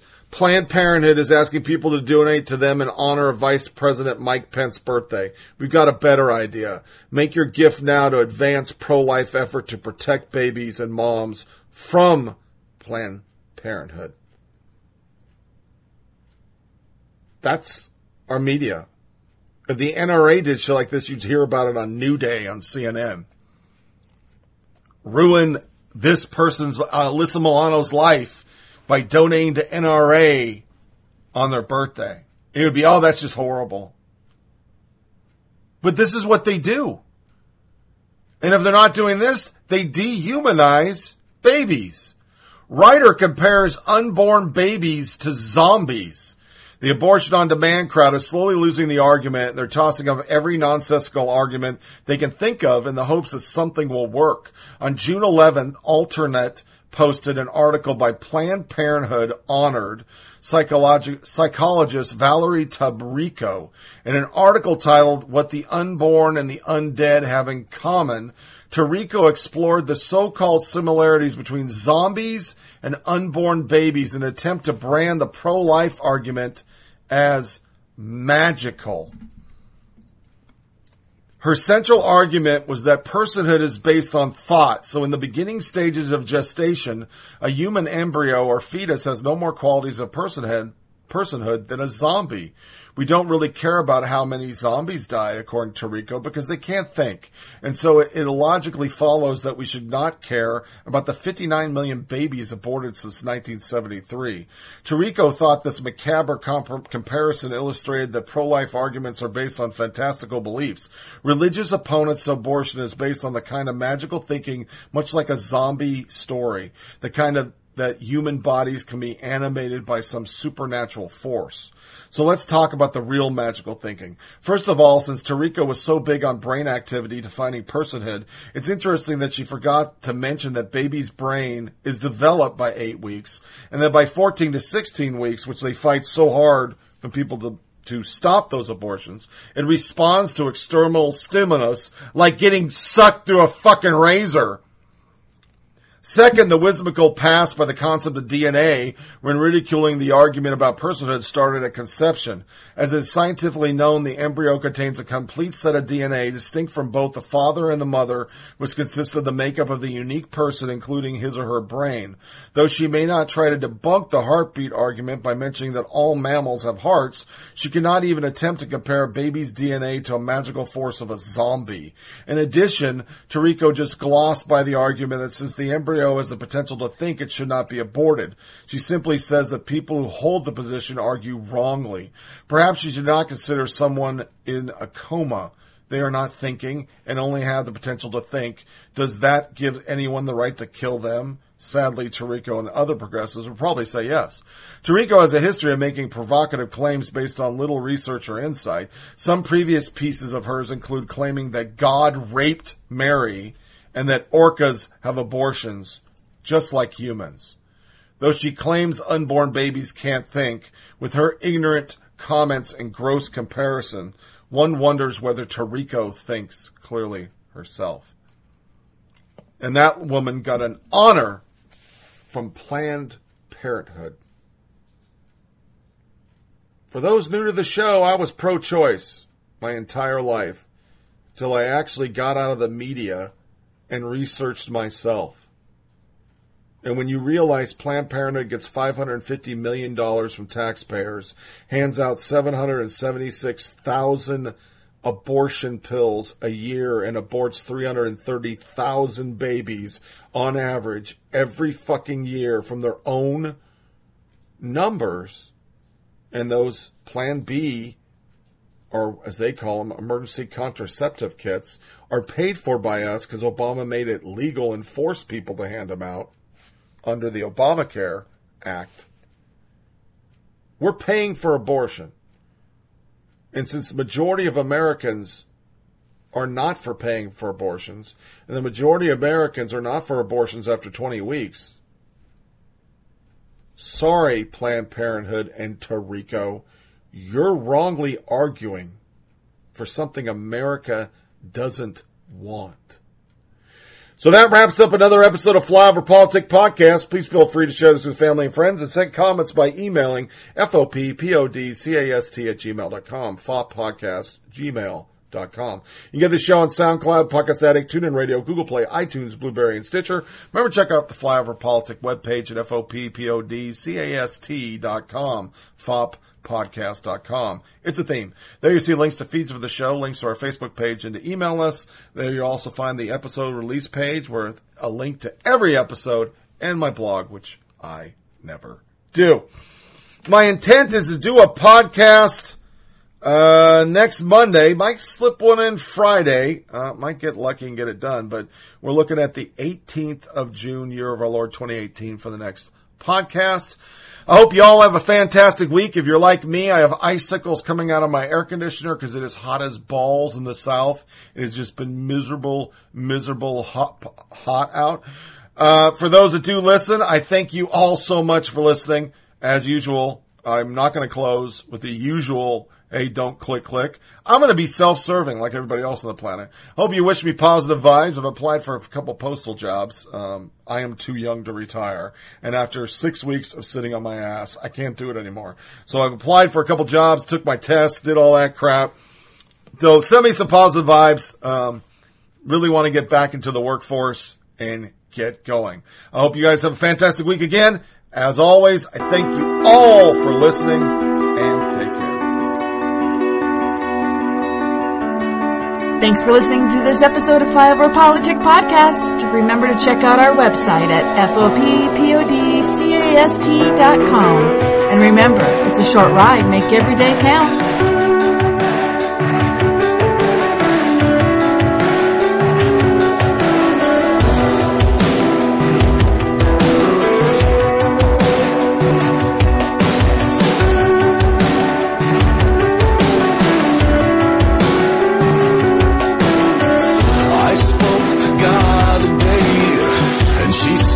She's ashamed.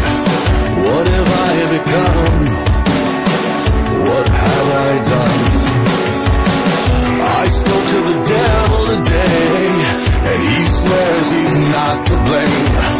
And I understood